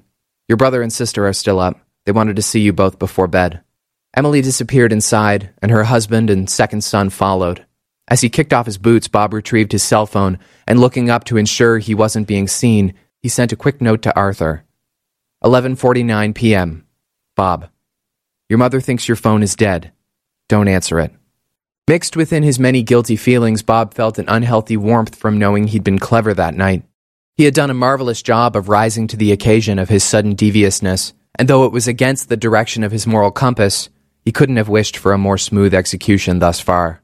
He was also still attempting to understand how Fred Halliwell had managed to maintain his cool so well, which was entirely uncharacteristic. To rob a soul of Christmas Eve is unforgivable, but to give your own in defense of Christmas itself is a job that needs doing. What remarkable wisdom had come from Fred and his assistants that night. Bob thought about that remark and wondered if he had understood it correctly the first time. He had taken it to mean that Scrooge was spoiling Christmas for everybody, and so it needed to be redeemed. But in truth, Scrooge had no more pilfered Fred's Christmas than Bob had by involving him in his outrageous con. Tim came down on his crutches and began to hobble into the living room. As he brushed past, Bob's daze broke, and he looked up to see the source of his neighborhood's one twinkling light, their gorgeous Christmas tree. The boxes that stored the ornaments were neatly stacked beneath the coffee table, and it became apparent that Emily and the twins had decorated the tree that evening, and might have included the rest of them had they been around for the festivity. Its flaws were masked perfectly behind a uniform of holiday spirit, and its decorations were familial without being tacky, and elegant without being ostentatious. Among the decorations he spotted his mother's French horn, Emily's angel, his own set of miniature nutcrackers, and a family favorite of Tim's, a carefully looked-after square of red construction paper he crafted as a 4-year-old in Sunday school. It hung from a branch on fuzzy pipe cleaner and was inscribed in messy crayon with the phrase, God bless us everyone. In fact, it said, God bless us everyone, and celebrating his innocent naivete had long been a crucial part of the Cratchit family Christmas. During the many moments when hearts felt warm, Tim would cheekily spoil the sincerity by boasting, God bless us everyone, with an emphasis on that tricky syllable. Without fail, the rest would break into laughter. Looking at the tree, Bob felt Christmas wash over him in a way he had forgotten it could. Though it seemed a shame that he'd wasted so much of it already, he could feel nothing but joy by the fact that he'd made it home. Bob, Emily called from the kitchen, come get a cookie. It occurred to Bob that he hadn't eaten in nearly 12 hours. He followed through the kitchen where his twins sat at the table in front of the same puzzle they had been working on the day before. Only now it was abundantly clear the picture was, in fact, of children skating. Tim stood over them, nibbling on a cookie, and was in the middle of pointing out a piece to them in suggestion. Hi, Pop, Simon shouted. Hi, Daddy, Belinda followed. Merry Christmas. Hey, kids, Merry Christmas.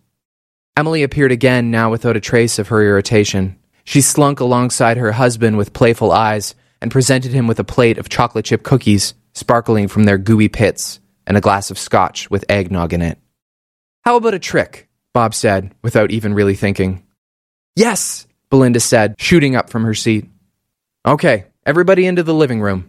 Let's not waste that perfect tree. Stave 5. Imagine, if you will, as the child of your father or the spouse of your husband, how you would feel if a cherished family member had not made it home until nearly midnight on Christmas Eve.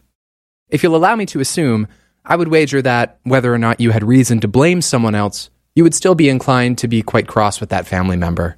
That Bob Cratchit's family spread around him, loving him, was nothing short of a miracle, especially considering how royally he'd infringed upon their Christmas Eve with his own doing. Of course, Emily, Simon, and Belinda had no idea of that, and only Tim knew that the fact that Arthur was not yet home was very much Bob's fault as well. He donned the bathrobe Emily had given him when they were first married. It had once been navy blue, but since had faded to a sickly gray. It was tattered and worn, and better fitted for a man twice his size, but was still as comfortable as ever, and draping from him in a way that was signature to the Cratchit family. When Bob would perform magic while wearing this robe, Simon would call him the wizard, and as such, Bob would always be forced to roll up his sleeves and prove that nothing was hidden within. He had done just that, assuming the home comforts a Christmas Eve is intended to offer, as he cracked his knuckles and announced, "The magic word is Kringle. Ask, and you shall receive." It is important to note that between this trick and the one he'd performed the evening before, Bob Cratchit would not have wished for me to divulge his secrets, and it behooves me to honor that wish. You may find it curious, of all Bob's many secrets documented here, which would far from exonerate him in this account, that I would choose to respect this of Bob's inclinations. If so, my answer for you is this. The events of one particular evening have been chronicled to exhaustion, that is, from the perspective of one man. This document outlines some of the same events, and some others, from the perspective of a different man who can be identified beyond the shadow of a doubt as one who loves his family. If, when this litigation is completed, we can better assess the instances that have occurred while keeping intact the harmless secrecy of a family's bond, I will have considered this an unvulgar success. Emily, dim the lights, dear, Bob asked of his wife. The overhead lamp went off, and Bob and his family remained only lit by the soft glow of their tree. He sat higher than his children and cast a shadow onto the wall, similar to, though much smaller than the one which had been imprinted on Scrooge's wall earlier that evening. Bob retrieved a deck of cards from the coffee table, slipped them out of their box, and began to shuffle them comfortably, all the while glaring at his children with a playful stare. This amused the twins especially. After a moment of shuffling, he reached the deck out toward them and fanned it face down. "Each of you take a card. Don't show me what it is," Bob said. Belinda reached out for the first card and belabored a moment on which she should select. Simon took the next, and then Tim. They stared up at their father, clutching their cards against themselves in secret. Bob put the remaining cards back down, picked up his Bic lighter, and held it in a way he'd earlier taught Kate how to hold it, so the flint was hidden behind his palm. "Simon, you know the magic word." "Kringle," Simon declared. "Then ask and you shall receive," Bob ordered, pointing at Simon's covered card. Simon hesitated a moment and then shouted, "Three of clubs." Bob instantly swung his arm back, knocking the wall and flicking the lighter so the flame appeared just as it came in contact. "Kringle," he yelled, releasing his thumb from the flint, and as the flame vanished, three shadowy figures in the shape of clubs, each about half a foot wide, appeared on the white wall and began to fade away instantly. In the time it would have taken to blink, the shapes were gone. "Whoa," Simon said, awestruck. "What?" asked Belinda. "You didn't see that?" her father asked. "See what?" Belinda said. "No." "Me neither," added Tim. "You're next, Belinda," Bob said. "Ask and you shall receive." "Six of hearts," Belinda said. "Kringle!" Again, Bob's arm whipped back, and his knuckle hit the wall as the flame appeared for a brief second. Belinda watched as six shadows resembling hearts faded back into the wall as quickly as they had appeared there. "Oh my God," she yelped. "You see?" Bob asked. "That's the ghost of the deck." Simon began laughing in amazement. "Okay," Tim said, getting a second look at his card. "My turn." "You bet, Gimpy," Bob mocked. Tim glared at his father and whispered, Queen of Diamonds. Kringle! His father hollered, knocking his hand into the wall once again, and flicking the lighter as 4 club-shaped shadows appeared on the wall and immediately began to fade. What happened? Simon said, confused. That one was wrong. It was? Bob asked, theatrically looking at the wall. Well, that doesn't make any sense. Queen of Diamonds, Tim? Tim's cheeky grin became a full smile as he flipped his card to reveal the 4 of clubs. You lied, Simon shouted. The magic knows, Gimpy, Bob said to Tim. You can't fool the magic. Emily flicked on the light. It's late, guys. I'm sure Arthur will be home soon, but in the meantime, I think it would do us all some good to get to sleep so Christmas can finally get here. That's not such a bad idea, Bob agreed. The mention of Arthur came at a stunning time for him as he spotted, in the way of the moonlight, a crown of pine duck out of view from outside his living room window. He was quick to avert his eyes and became eager to maintain the attention of his family. Though he had not completely forgotten his scheme, he had put it in the back of his mind and had not checked to see if any messages had come from Arthur about bringing Scrooge by the house. Tim was beginning to stand and bracing himself against the coffee table. When he had risen, he grabbed one of the crutches, hobbled towards Bob's chair, and quickly scanned behind it in search of clues as to how Bob's trick had been done. Before the evening ends, my dears, Bob began to say, in hopes of keeping eyes from his windows, I want to take a moment to give thanks for a few things. Emily sat on the arm of the sofa, and the twins stood next to Tim, all befuddled by the unusual offer Bob had made. First, that I have a family who would put Christmas Eve on hold for me is a tremendous gift. He was vamping. He couldn't even be sure Arthur and Scrooge were outside the house, far less that they could hear him from inside. Second, I think it would be in the vein of Christmas spirit to give thanks for another person in our lives. A man who, though often secluded, has provided me with a job for nearly a decade and allowed for our family to share in the dwelling of this beautiful home. Emily furrowed her brow. You don't mean Scrooge? I do, in fact, Bob insisted. Old Ebenezer has had as many hardships as any of us in this life. By God, you can tell that by meeting the man. And perhaps he occasionally wears the scars of those hardships in a callous way. It's not for us to condemn this behavior, but to sympathize with it and pray that each new year brings a strengthened effort to cure it. As the words flowed from him, Bob began to feel the same sense of pride in himself which he'd felt for Fred for his eloquence. As he pontificated, he momentarily believed his own sermon. So I say God bless Mr. Scrooge. God bless us everyone, Tim shouted, as the rest burst into laughter. Bob smiled also at the well-timed declaration. The children took turns kissing their father, wishing him a Merry Christmas, and filing off to bed behind Emily, who had rolled her eyes and left in the middle of Bob's blessing. Tim limped out last, winking at his father. Go to bed, kid, Bob whispered. It'll all be over in the morning. The room was left hollow, and though he had been left alone, Bob felt suddenly more overwhelmed than he had yet been since returning home. He felt the clarity of his doings ringing between his ears and stood for a moment, wondering how he could put that Christmas Eve to rest as quickly as possible. He leaned down and pulled a cord from the wall darkening the tree and caught a glimpse on his ascension of the black television reflecting the faces of his son Arthur and a fragile Ebenezer Scrooge staring in at him from the yard. Bob finished rising and slowly paid the reflection no mind.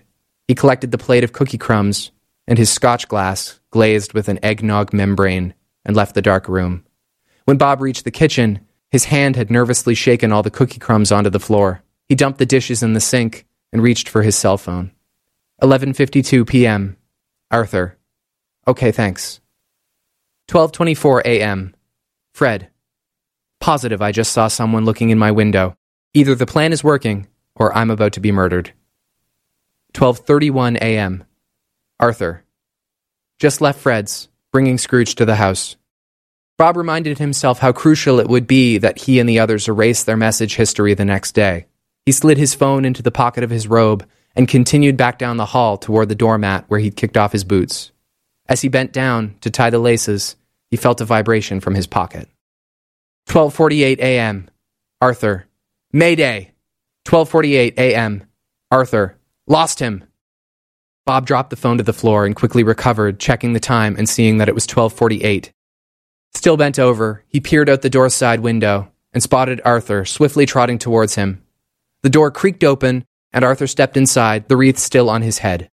What's happening? Bob asked, in a panic. He won't get back in the car, Arthur said, catching his breath. He ran up to the hill. You didn't chase him? Bob whispered.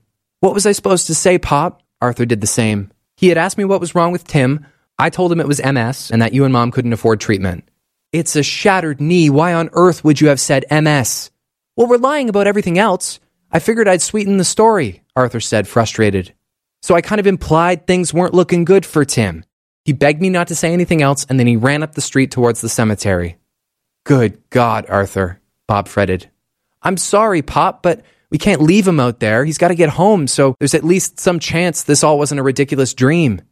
Bob calmed himself and sighed. Would that it was, he whispered. He looked out the window again and saw no trace of the elderly broker. The fog was ripening, and the darkest hour of the eve was taking its turn, as Bob knew he must do the same. You're right, he turned back to his son. You've done a marvelous job tonight. I've got to finish what I started. You going to be okay? Arthur asked. Pretty sure your old man's a snide, Bob smiled, but he'll be damned if he's not a good one. Arthur smiled and hugged his father, shedding pine needles onto both of them, and onto the floor where there still sat some piles of more from when they brought the tree in. Merry Christmas, Pop, he said, laughing a little. Merry Christmas, son, Bob replied. You can't go back in time. You can always come home. Is that Arthur? Rang Emily's voice from atop the stairs. Yeah, Arthur said. Hi, Mom. I'm sorry. Okay, honey, go to bed. And she disappeared again. Bob had not yet taken the moment needed to note it was after midnight and therefore Christmas Day. Its first moment had arrived amid his brief visit with his darling family, and he had since been forced to get back to work. To get back Jojo, if Jojo were a code name for Bob's sense of normalcy. It was, by a great substantiation, the coldest it had yet been that Christmas season. Bob's body drifted through the haze, guided by his chin, as it led him on a weary path toward the cemetery. He felt his pockets for the shapes of items he'd collected and utilized throughout the night and counted their inventory. But he counted no Scrooge on the hill. The irony of being unable to count a counter was completely lost on Bob, but its inconvenience was not. He scanned the range with his full set of senses and fretted about how, on God's murky earth, he would approach communicating with Scrooge if he ever did find him. His fellow cons had so magnificently embraced the opportunity to haunt the old man, and Bob was not confident in his ability to do the same. After all, Fred was a gifted impressionist, Arthur a trained actor, and Kate a perfect stranger. Bob was but a man in Scrooge's life, and even without his glasses, he would surely recognize his employee.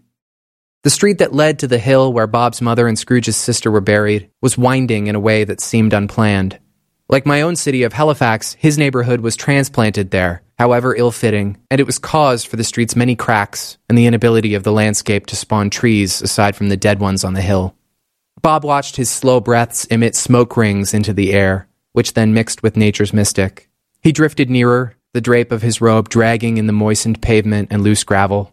He continued analyzing the horizon for a moment, and finally stopped when his vision caught a wisp of white hair flowing in the direction of the branches. The old man was broken, looking only at the backs of his eyelids and the imagination that danced there. Imagination which couldn't possibly have been more frightening than the very real things he'd seen that night. He knelt before a headstone, the mud on his bedwear, and very distinctly seemed to Bob to not so much be praying for his life, but for the evening's events to have only been lucid dreams. Without any capacity left for hesitation, Bob held his pause no longer, and instead increased his purposed pace. As he approached the trough of the hill, he bowed his head and flung the neck of his robe over it. It felt heavy, but was more immobilizing by its sleeves, which then extended 8 to 10 inches past his fingers. Always oversized, its tail just barely reached the ground, and Bob, his face and body, were lost completely within it. He slowed his walk to a steady glide and began to climb the hill toward Scrooge. As the back of the old man's head became a closer target, Bob reasoned within that he had no option for phony voices. He resigned to the decision of only communicating mutely, and in fact, felt oddly comforted by that idea. He bore no form in the shroud of his robe, other than a hunch which differed from his regular posture. Though we know of the virtues in his character, to call such a phantom Bob feels positively unsuitable. And though Scrooge is not the person with which we share sympathies in this version of Mr. Dickens' story, it feels rather unfair to not note that Ebenezer was perfectly reasonable to have been petrified by its appearance. At the end of a night that promised the arrival of one such gravely apparition, utter fear was quite a natural state. In the disturbance of crunching leaves no more than 6 feet behind him, Scrooge turned to behold the phantom, and by its sinister look, was knocked to his seat. He gazed upward for a moment, straining his eyes against the fog of the atmosphere and the fog of his impaired vision. By process of patterns am I to understand that you are a ghost whose duty is to observe Christmases that have yet to come? He asked finally. Christmas future? Bob's heart raced from within the costume of death. After a long stare, he chose to lower his head once and slowly, so as not to disrupt the placement of his head cover. Your colleagues have shown me resentment, regret, and guilt, Scrooge said. If your shadows are of days that we have not yet lived, then are you to warn me of what my future risks? Bob was yet again impressed by the ease with which these people around him could form such elegant speak. Unable to do the same in a way that would pose such a threat, he maintained his silence and gave another single nod. Scrooge's face was gaunt and accepting. Observing him as a lump in the dirt, Bob noticed the old man clutching the pockets of his bedclothes. Sincerely curious, he reached out his arm, hand still buried in the sleeve, and silently requested the contents of Scrooge's pocket. The spindly fingers drew from the pocket and revealed a clamp of hard cash. Bob wondered if gripping the money brought Scrooge some kind of perverse comfort. Slowly, Ebenezer's hand met the sleeve of the robe and dropped the cash into the darkness. Bob felt the crude on his skin and filed through its stack in the only way he knew how. Gently revealing his hand to Scrooge, he fanned the bills into a perfect circle, resembling a green Christmas bulb, and held them upright like a deck of cards. Scrooge watched as the highest point of the circle began to mystically raise a single bill, as if something otherworldly was drawing it. The bill finished its rise by releasing from the fan and slipping into the air, before being swept away. Scrooge watched, as if money cutting the air was a blade cutting his flesh. Bob continued to hold the fan steadily, and worked his trick to continue doling out bill after bill into the atmosphere, until the entire stack of cash had been lost to nature. Scrooge scrambled for none of it, and Bob simply withdrew his arm. Your task is to frighten me, and indeed you know the way, Scrooge whispered, still sitting on the ground. But I assure you, Spirit, the things I've been told of tonight have made a changing impact on me. I've been heartless, it's true. So what can you tell me of my future that I so greatly need to know? It brought Bob some relief that Scrooge, though fearful, was not without words. This was his first encounter with the old man since Jacob Marley's haunting, and it was being made very obvious that, in his absence, Kate and Arthur had done an exquisite job of showing Scrooge the error of his ways. Still, non-polar questions could not be answered in his hush. Spirit, will you really not speak to me? Scrooge begged. He reached for the ledge of a tomb he'd been knelt in front of and used it to hoist himself up. In watching him from behind the mask of his hood, Bob noticed the headstone was engraved with the name Scrooge. Though he'd spotted the gravesite of Fred's mother before, his fixation on Ebenezer had kept him from making any other observations of his surroundings. Show me then, Scrooge said. Show me, if you must, the life I'm to avoid. In this moment, Bob Cratchit noticed for the first time that he, in fact, was considerably taller than Scrooge. In the 9 years he'd known him, he had cowered in his presence, causing him to bow his shoulders, whereas Scrooge typically strode with confidence, pinning his shoulders high. The once dominant brute stood before the ghost of Christmas yet to come, as they say, in shambles. His spindly fingers clutched together against his chest as his body quaked in the cool air. Bob, who had once been a man never to be at ease in a cemetery at night, was the one of the two holding the ground with conviction. His slow motions, he believed, were tormenting and posed the illusion that his tellings would forecast horror. Carefully reaching into the pocket of his robe, Bob clasped the Bic lighter and held it in his magician's way. So only his hand could be seen from outside the robe. He then reached his arm out and pointed it in the direction of his home on the street below. With a jerk motion, he struck the flint, causing a flicker to appear from what looked to be the end of his fingers. Scrooge was startled. What is it, Spirit? He asked. Please speak to me.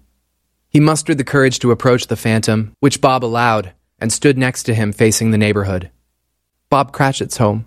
I've been there already tonight. If only I'd known what a wonderful home it was, and if only I'd appreciated the kind man I've always known that he is.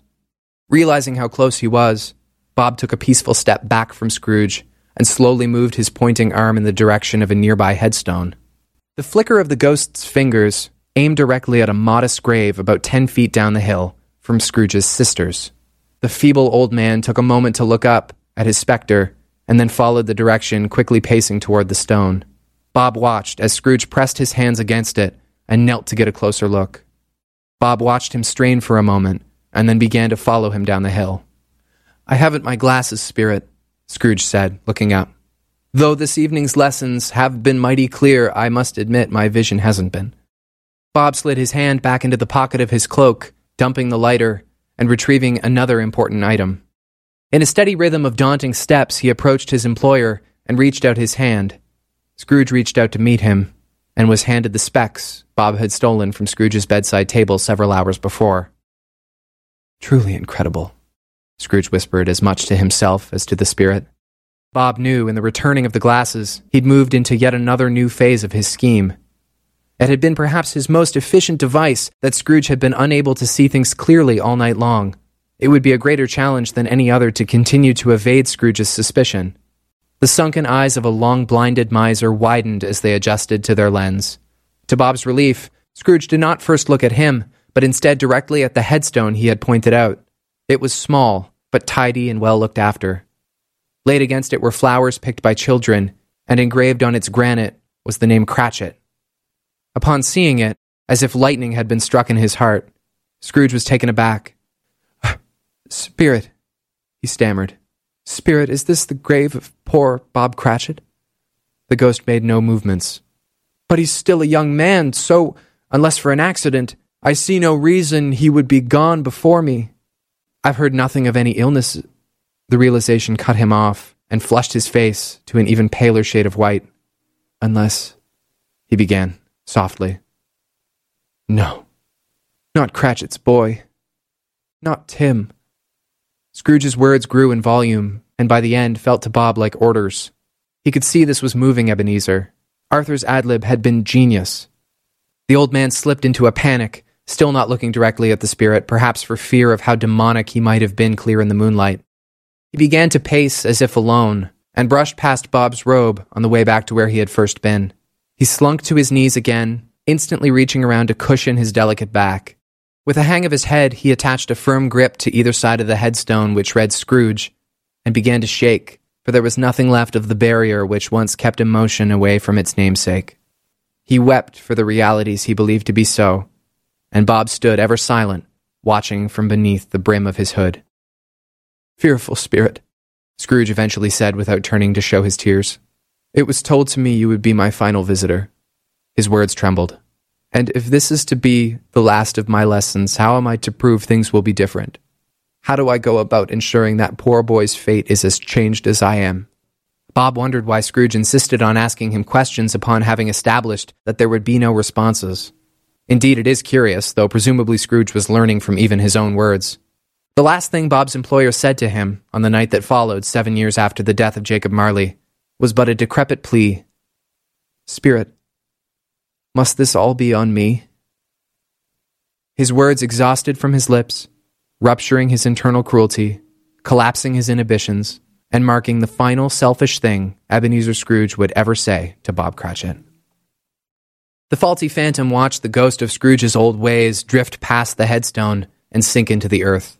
All that remained of him was a body and an opportunity, and Bob didn't fail to note the irony of witnessing such a rebirth from within a cemetery. Knowing he too was then posed with an opportunity, Bob took his final glance at Scrooge, who still knelt with his eyes closed, and slowly began to retreat.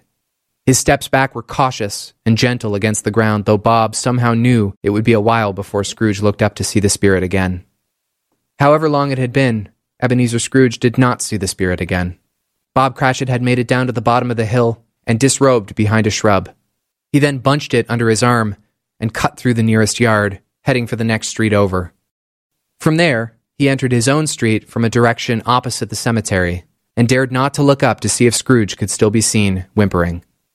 He crept along the front wall of the house and ducked into the dark of their unlit porch. He turned the knob with a force which consumed all his remaining patience, and though he had very little, he was plumb out of new ideas, and to wake Emily after such a disturbingly secretive night would be disastrous. The door didn't creak, the boots didn't plunk, and the breaths didn't happen until Bob reached his living room, where a black noble fir towered over him, as it would have if it were still in the forest. He tossed the bundled robe onto the corner of his sofa, and himself onto its center, where he removed his shirt and belt, and abruptly rocked his body to the side, falling stonily unconscious before his head landed. With that said, Bob certainly did not sleep comfortably on that sofa. His mind was claiming overtime and refused to wake him from 5 hours of horrifying and confusing dreams about Arthur going to jail and Emily leaving him and Tim falling gravely ill. By the 6th hour of Christmas Day, Bob had found REM sleep. No more than an hour later, he awoke to Emily propping herself on the ledge of the cushions and handing him a glass of water and an aspirin. "Well, morning, stranger," she said with a hint of sympathy. "Missed you last night." "Sweetheart, I'm so terribly sorry." Bob choked awake and lurched to sit up. "I'll find new work sooner than I'll spend another Christmas Eve away from you and the kids." "I meant I missed you in our bed, goof. But sure, I'll accept that as well." Emily spoke in the morning voice Bob only ever heard on weekends. For 9 years, he'd left for the bus before his wife was awake and looked forward all week to her decidedly gentle Saturday morning tone. On Christmas, it was specialized with cinnamon. "There's coffee here," she said. "You've got to get a move on. St. Nick shouldn't have hangovers." Though still mildly sore, Bob's first gulp of coffee awoke him greatly. He wasted no more time lounging and quickly assisted Emily in arranging gifts beneath the tree. He was elated to take part in an honest-to-goodness feature of his family's Christmas tradition. The opportunity to bring his children the magic and the spirit was everything. He only stalled to peer out at his darling horizon and delight in the notice of the year's first few falling snowflakes. Stave 6. With only a handful of decades to spend on this earth, none of us is particularly entitled to think his observations are wholly true. After all, how can one assume he is correct about anything when he will only ever live to see a fraction of a substantial portion of mankind's stay here? So while it is not my place to discuss the settings of Christmas past, present, or yet to come upon lands which I have never slept, I too would be vain to assume I have any sort of authority on the rest of the Christmases as well. The only Christmases I know inside and out are the 24 that I've had the fortune of celebrating, and those with whom I've celebrated have their own intimate relationships with those Christmases as well. We can only speak for ourselves, and as such, I do not pretend to behold any wisdom about the Christmases you have had such a peculiar relationship with, only my own. But what I can say for certain is this: spirits do not exist, but spirit does, and cheer is intangible, but cheers are not. Magic is make-believe, but it happens anyway. And love is immeasurable, and it's better that way. Christmas is a particularly vulnerable time for many people. Emotions are running high, and one will find him or herself especially susceptible to bouts of sadness, anger, frustration, loneliness, and many other discouraging feelings. The reason for this is no more complicated than that Christmas is tied with bows of love, and there is nothing in the history of our world which has ever been more crippling than the spirit, cheer, and magic of love. It owns us, and it's unhealthy, and it enables us to do great things, things which require a tremendous amount of power. It forces us to do things we know are unwise, for which there have never been a clearer metaphor for our dark sides. And make no mistake, love does have dark sides. They exist in all of us, and the more you love, the darker they become. The level of love Bob Cratchit felt for his family, like all love, was boundless. Without a calculable regulator maintaining his love, he was utterly powerless against its will to see him commit truly sinful crimes one Christmas Eve. Sinful certainly by the code of law, but also by the code of man, which dictates one will not seek revenge against another, and one will not make a fool of another. But since his victim had done the same to him time and time again, Bob was able to justify his doings, at least for the time it took to see them through. And he was fueled by the love he had for his family, and his desperate want for that love never to be disrespected or belittled by Scrooge again. Indeed, as you've ascertained by other works, they were not. Bob knocked lightly on Tim's bedroom door. A beam of light entered with him, waking Tim and also Arthur, who lay there on a futon. They both stirred with groans similar to the one Bob had let out earlier. He slipped inside and closed the bedroom door. "Merry Christmas, boys," he said with a smile. "Merry Christmas, Dad," Tim grunted. "So you made it back," Arthur joked. "Nobody got arrested, that's a good sign." "Arrested for what?" Bob asked, striking sheer confusion. Arthur rubbed his eyes and exhaled loudly. "You know what I mean." "No idea, kid," Bob grinned. "Sounds like a hell of a strange dream, though." Arthur paused for a moment and began to smile, his eyes still mostly shut. He began to sit up, red hair sticking in every which direction. Tim had already fallen instantly right back to sleep.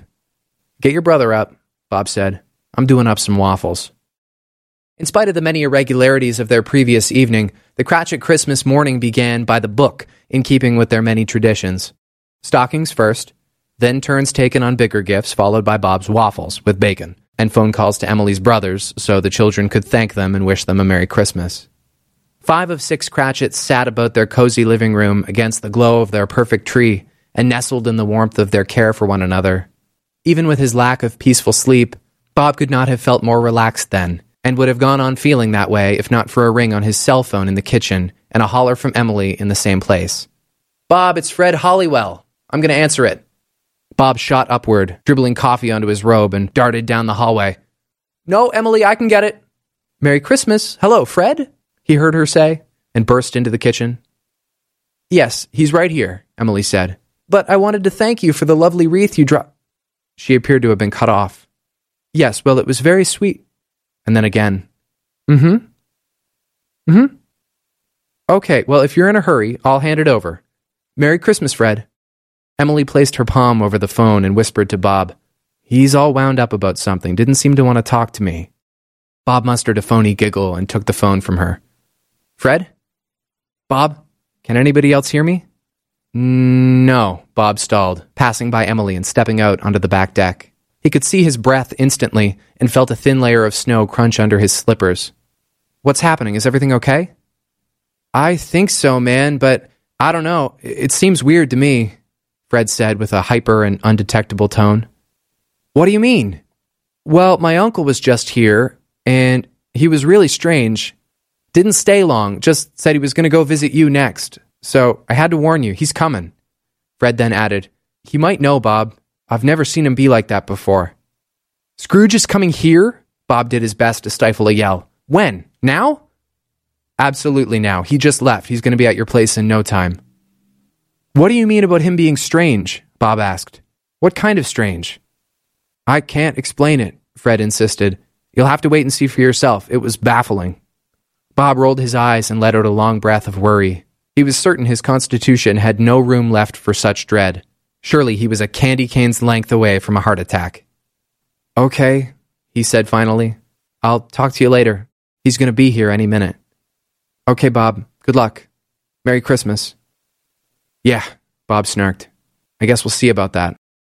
He hung up the phone and approached his back door. The sound of it opening was matched by the opening of another door on the opposite side of his house.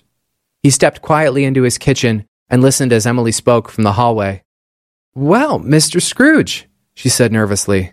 "What a fine Christmas surprise." Bob's heart sunk with the melting globs of snow on his slippers. His mind took him from the night before and the moment when he left the office.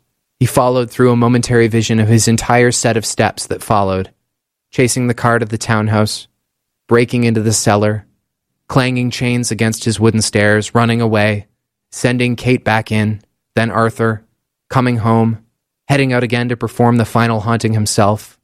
Bob knew his scheme had not been perfectly tight. It was haphazardly thrown together and afforded him a disgusting amount of luck. Scrooge could have come by to confront him about any one of 100 different missteps he had made the night before.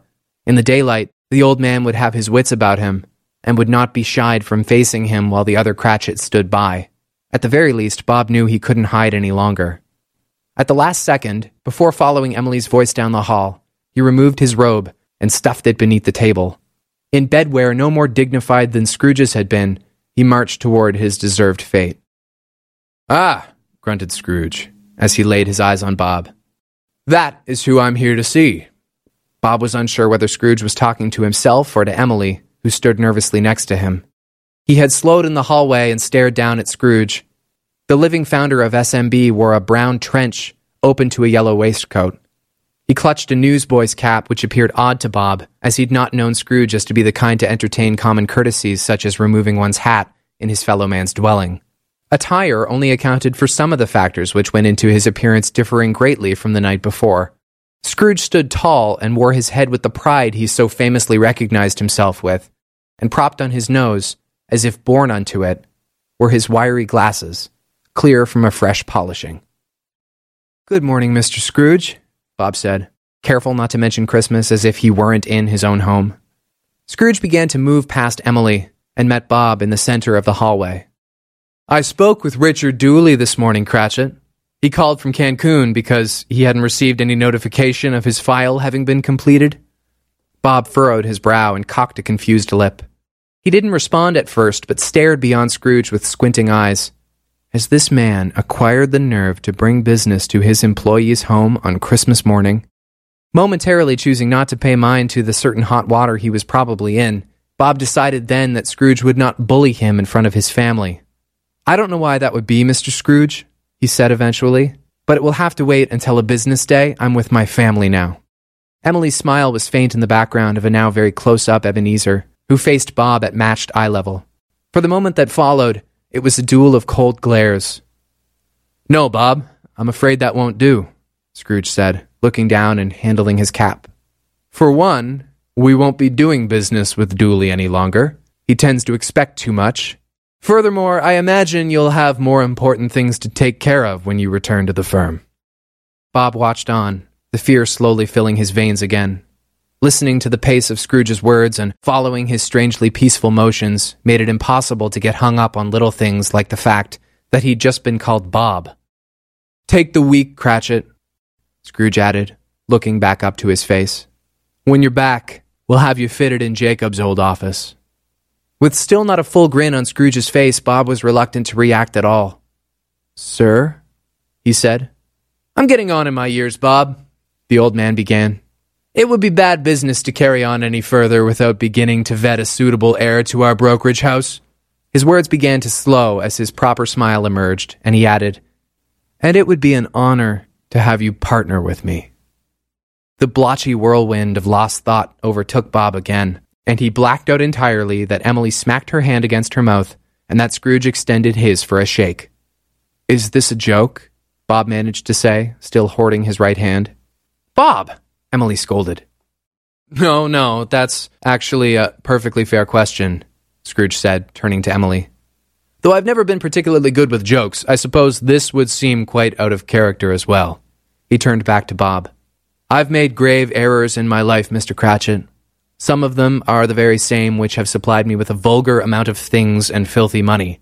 But where I've faltered is in the effort to make any of them mean anything. Where I've failed is in making friends." He withdrew his still unshaken hand as Bob continued to stare in shock. "And now, though I'm not deserving of your friendship, Bob, I choose to use the time I've left to chase after it anyway." Scrooge's voice became gruff to avoid sounding insincere. "Because in you, I see a man who works indefatigably hard to earn the things he wants, and that's a trait I identify with and admire. But the difference between us is that what you work hard to earn is all of this." He lifted his hands and began pointing all around. "This home, the love of your beautiful family, this honorable life you've built, which has all a man could desire." Still operating from the time zone of a previous Scrooge, Bob realized the missed handshake and abruptly forced his hand forward, which Scrooge met proudly. "Thank you, Mr. Scrooge," Bob mustered. "Thank you most kindly." "You are a thoroughly decent man, Bob. With an option open for friendship someday, upon my tireless apologies, will you accept a role as my partner?" "You mean at Scrooge and Marley, right?" Bob asked, still baffled. "No, at Scrooge, Marley, and Cratchit," Scrooge corrected. Bob's smile finally plowed through, and he began to laugh uncontrollably through saying, Yes, of course, thank you, sir."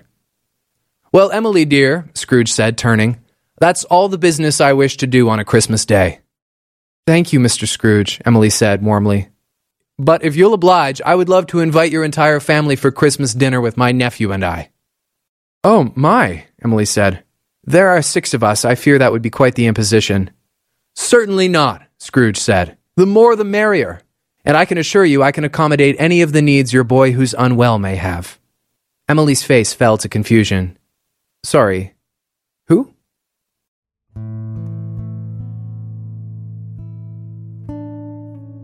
Though I once spoke the word litigation, the purposes of our story need not include any further details than that Bob Cratchit and Ebenezer Scrooge, whether right or wrong, were forevermore transformed men.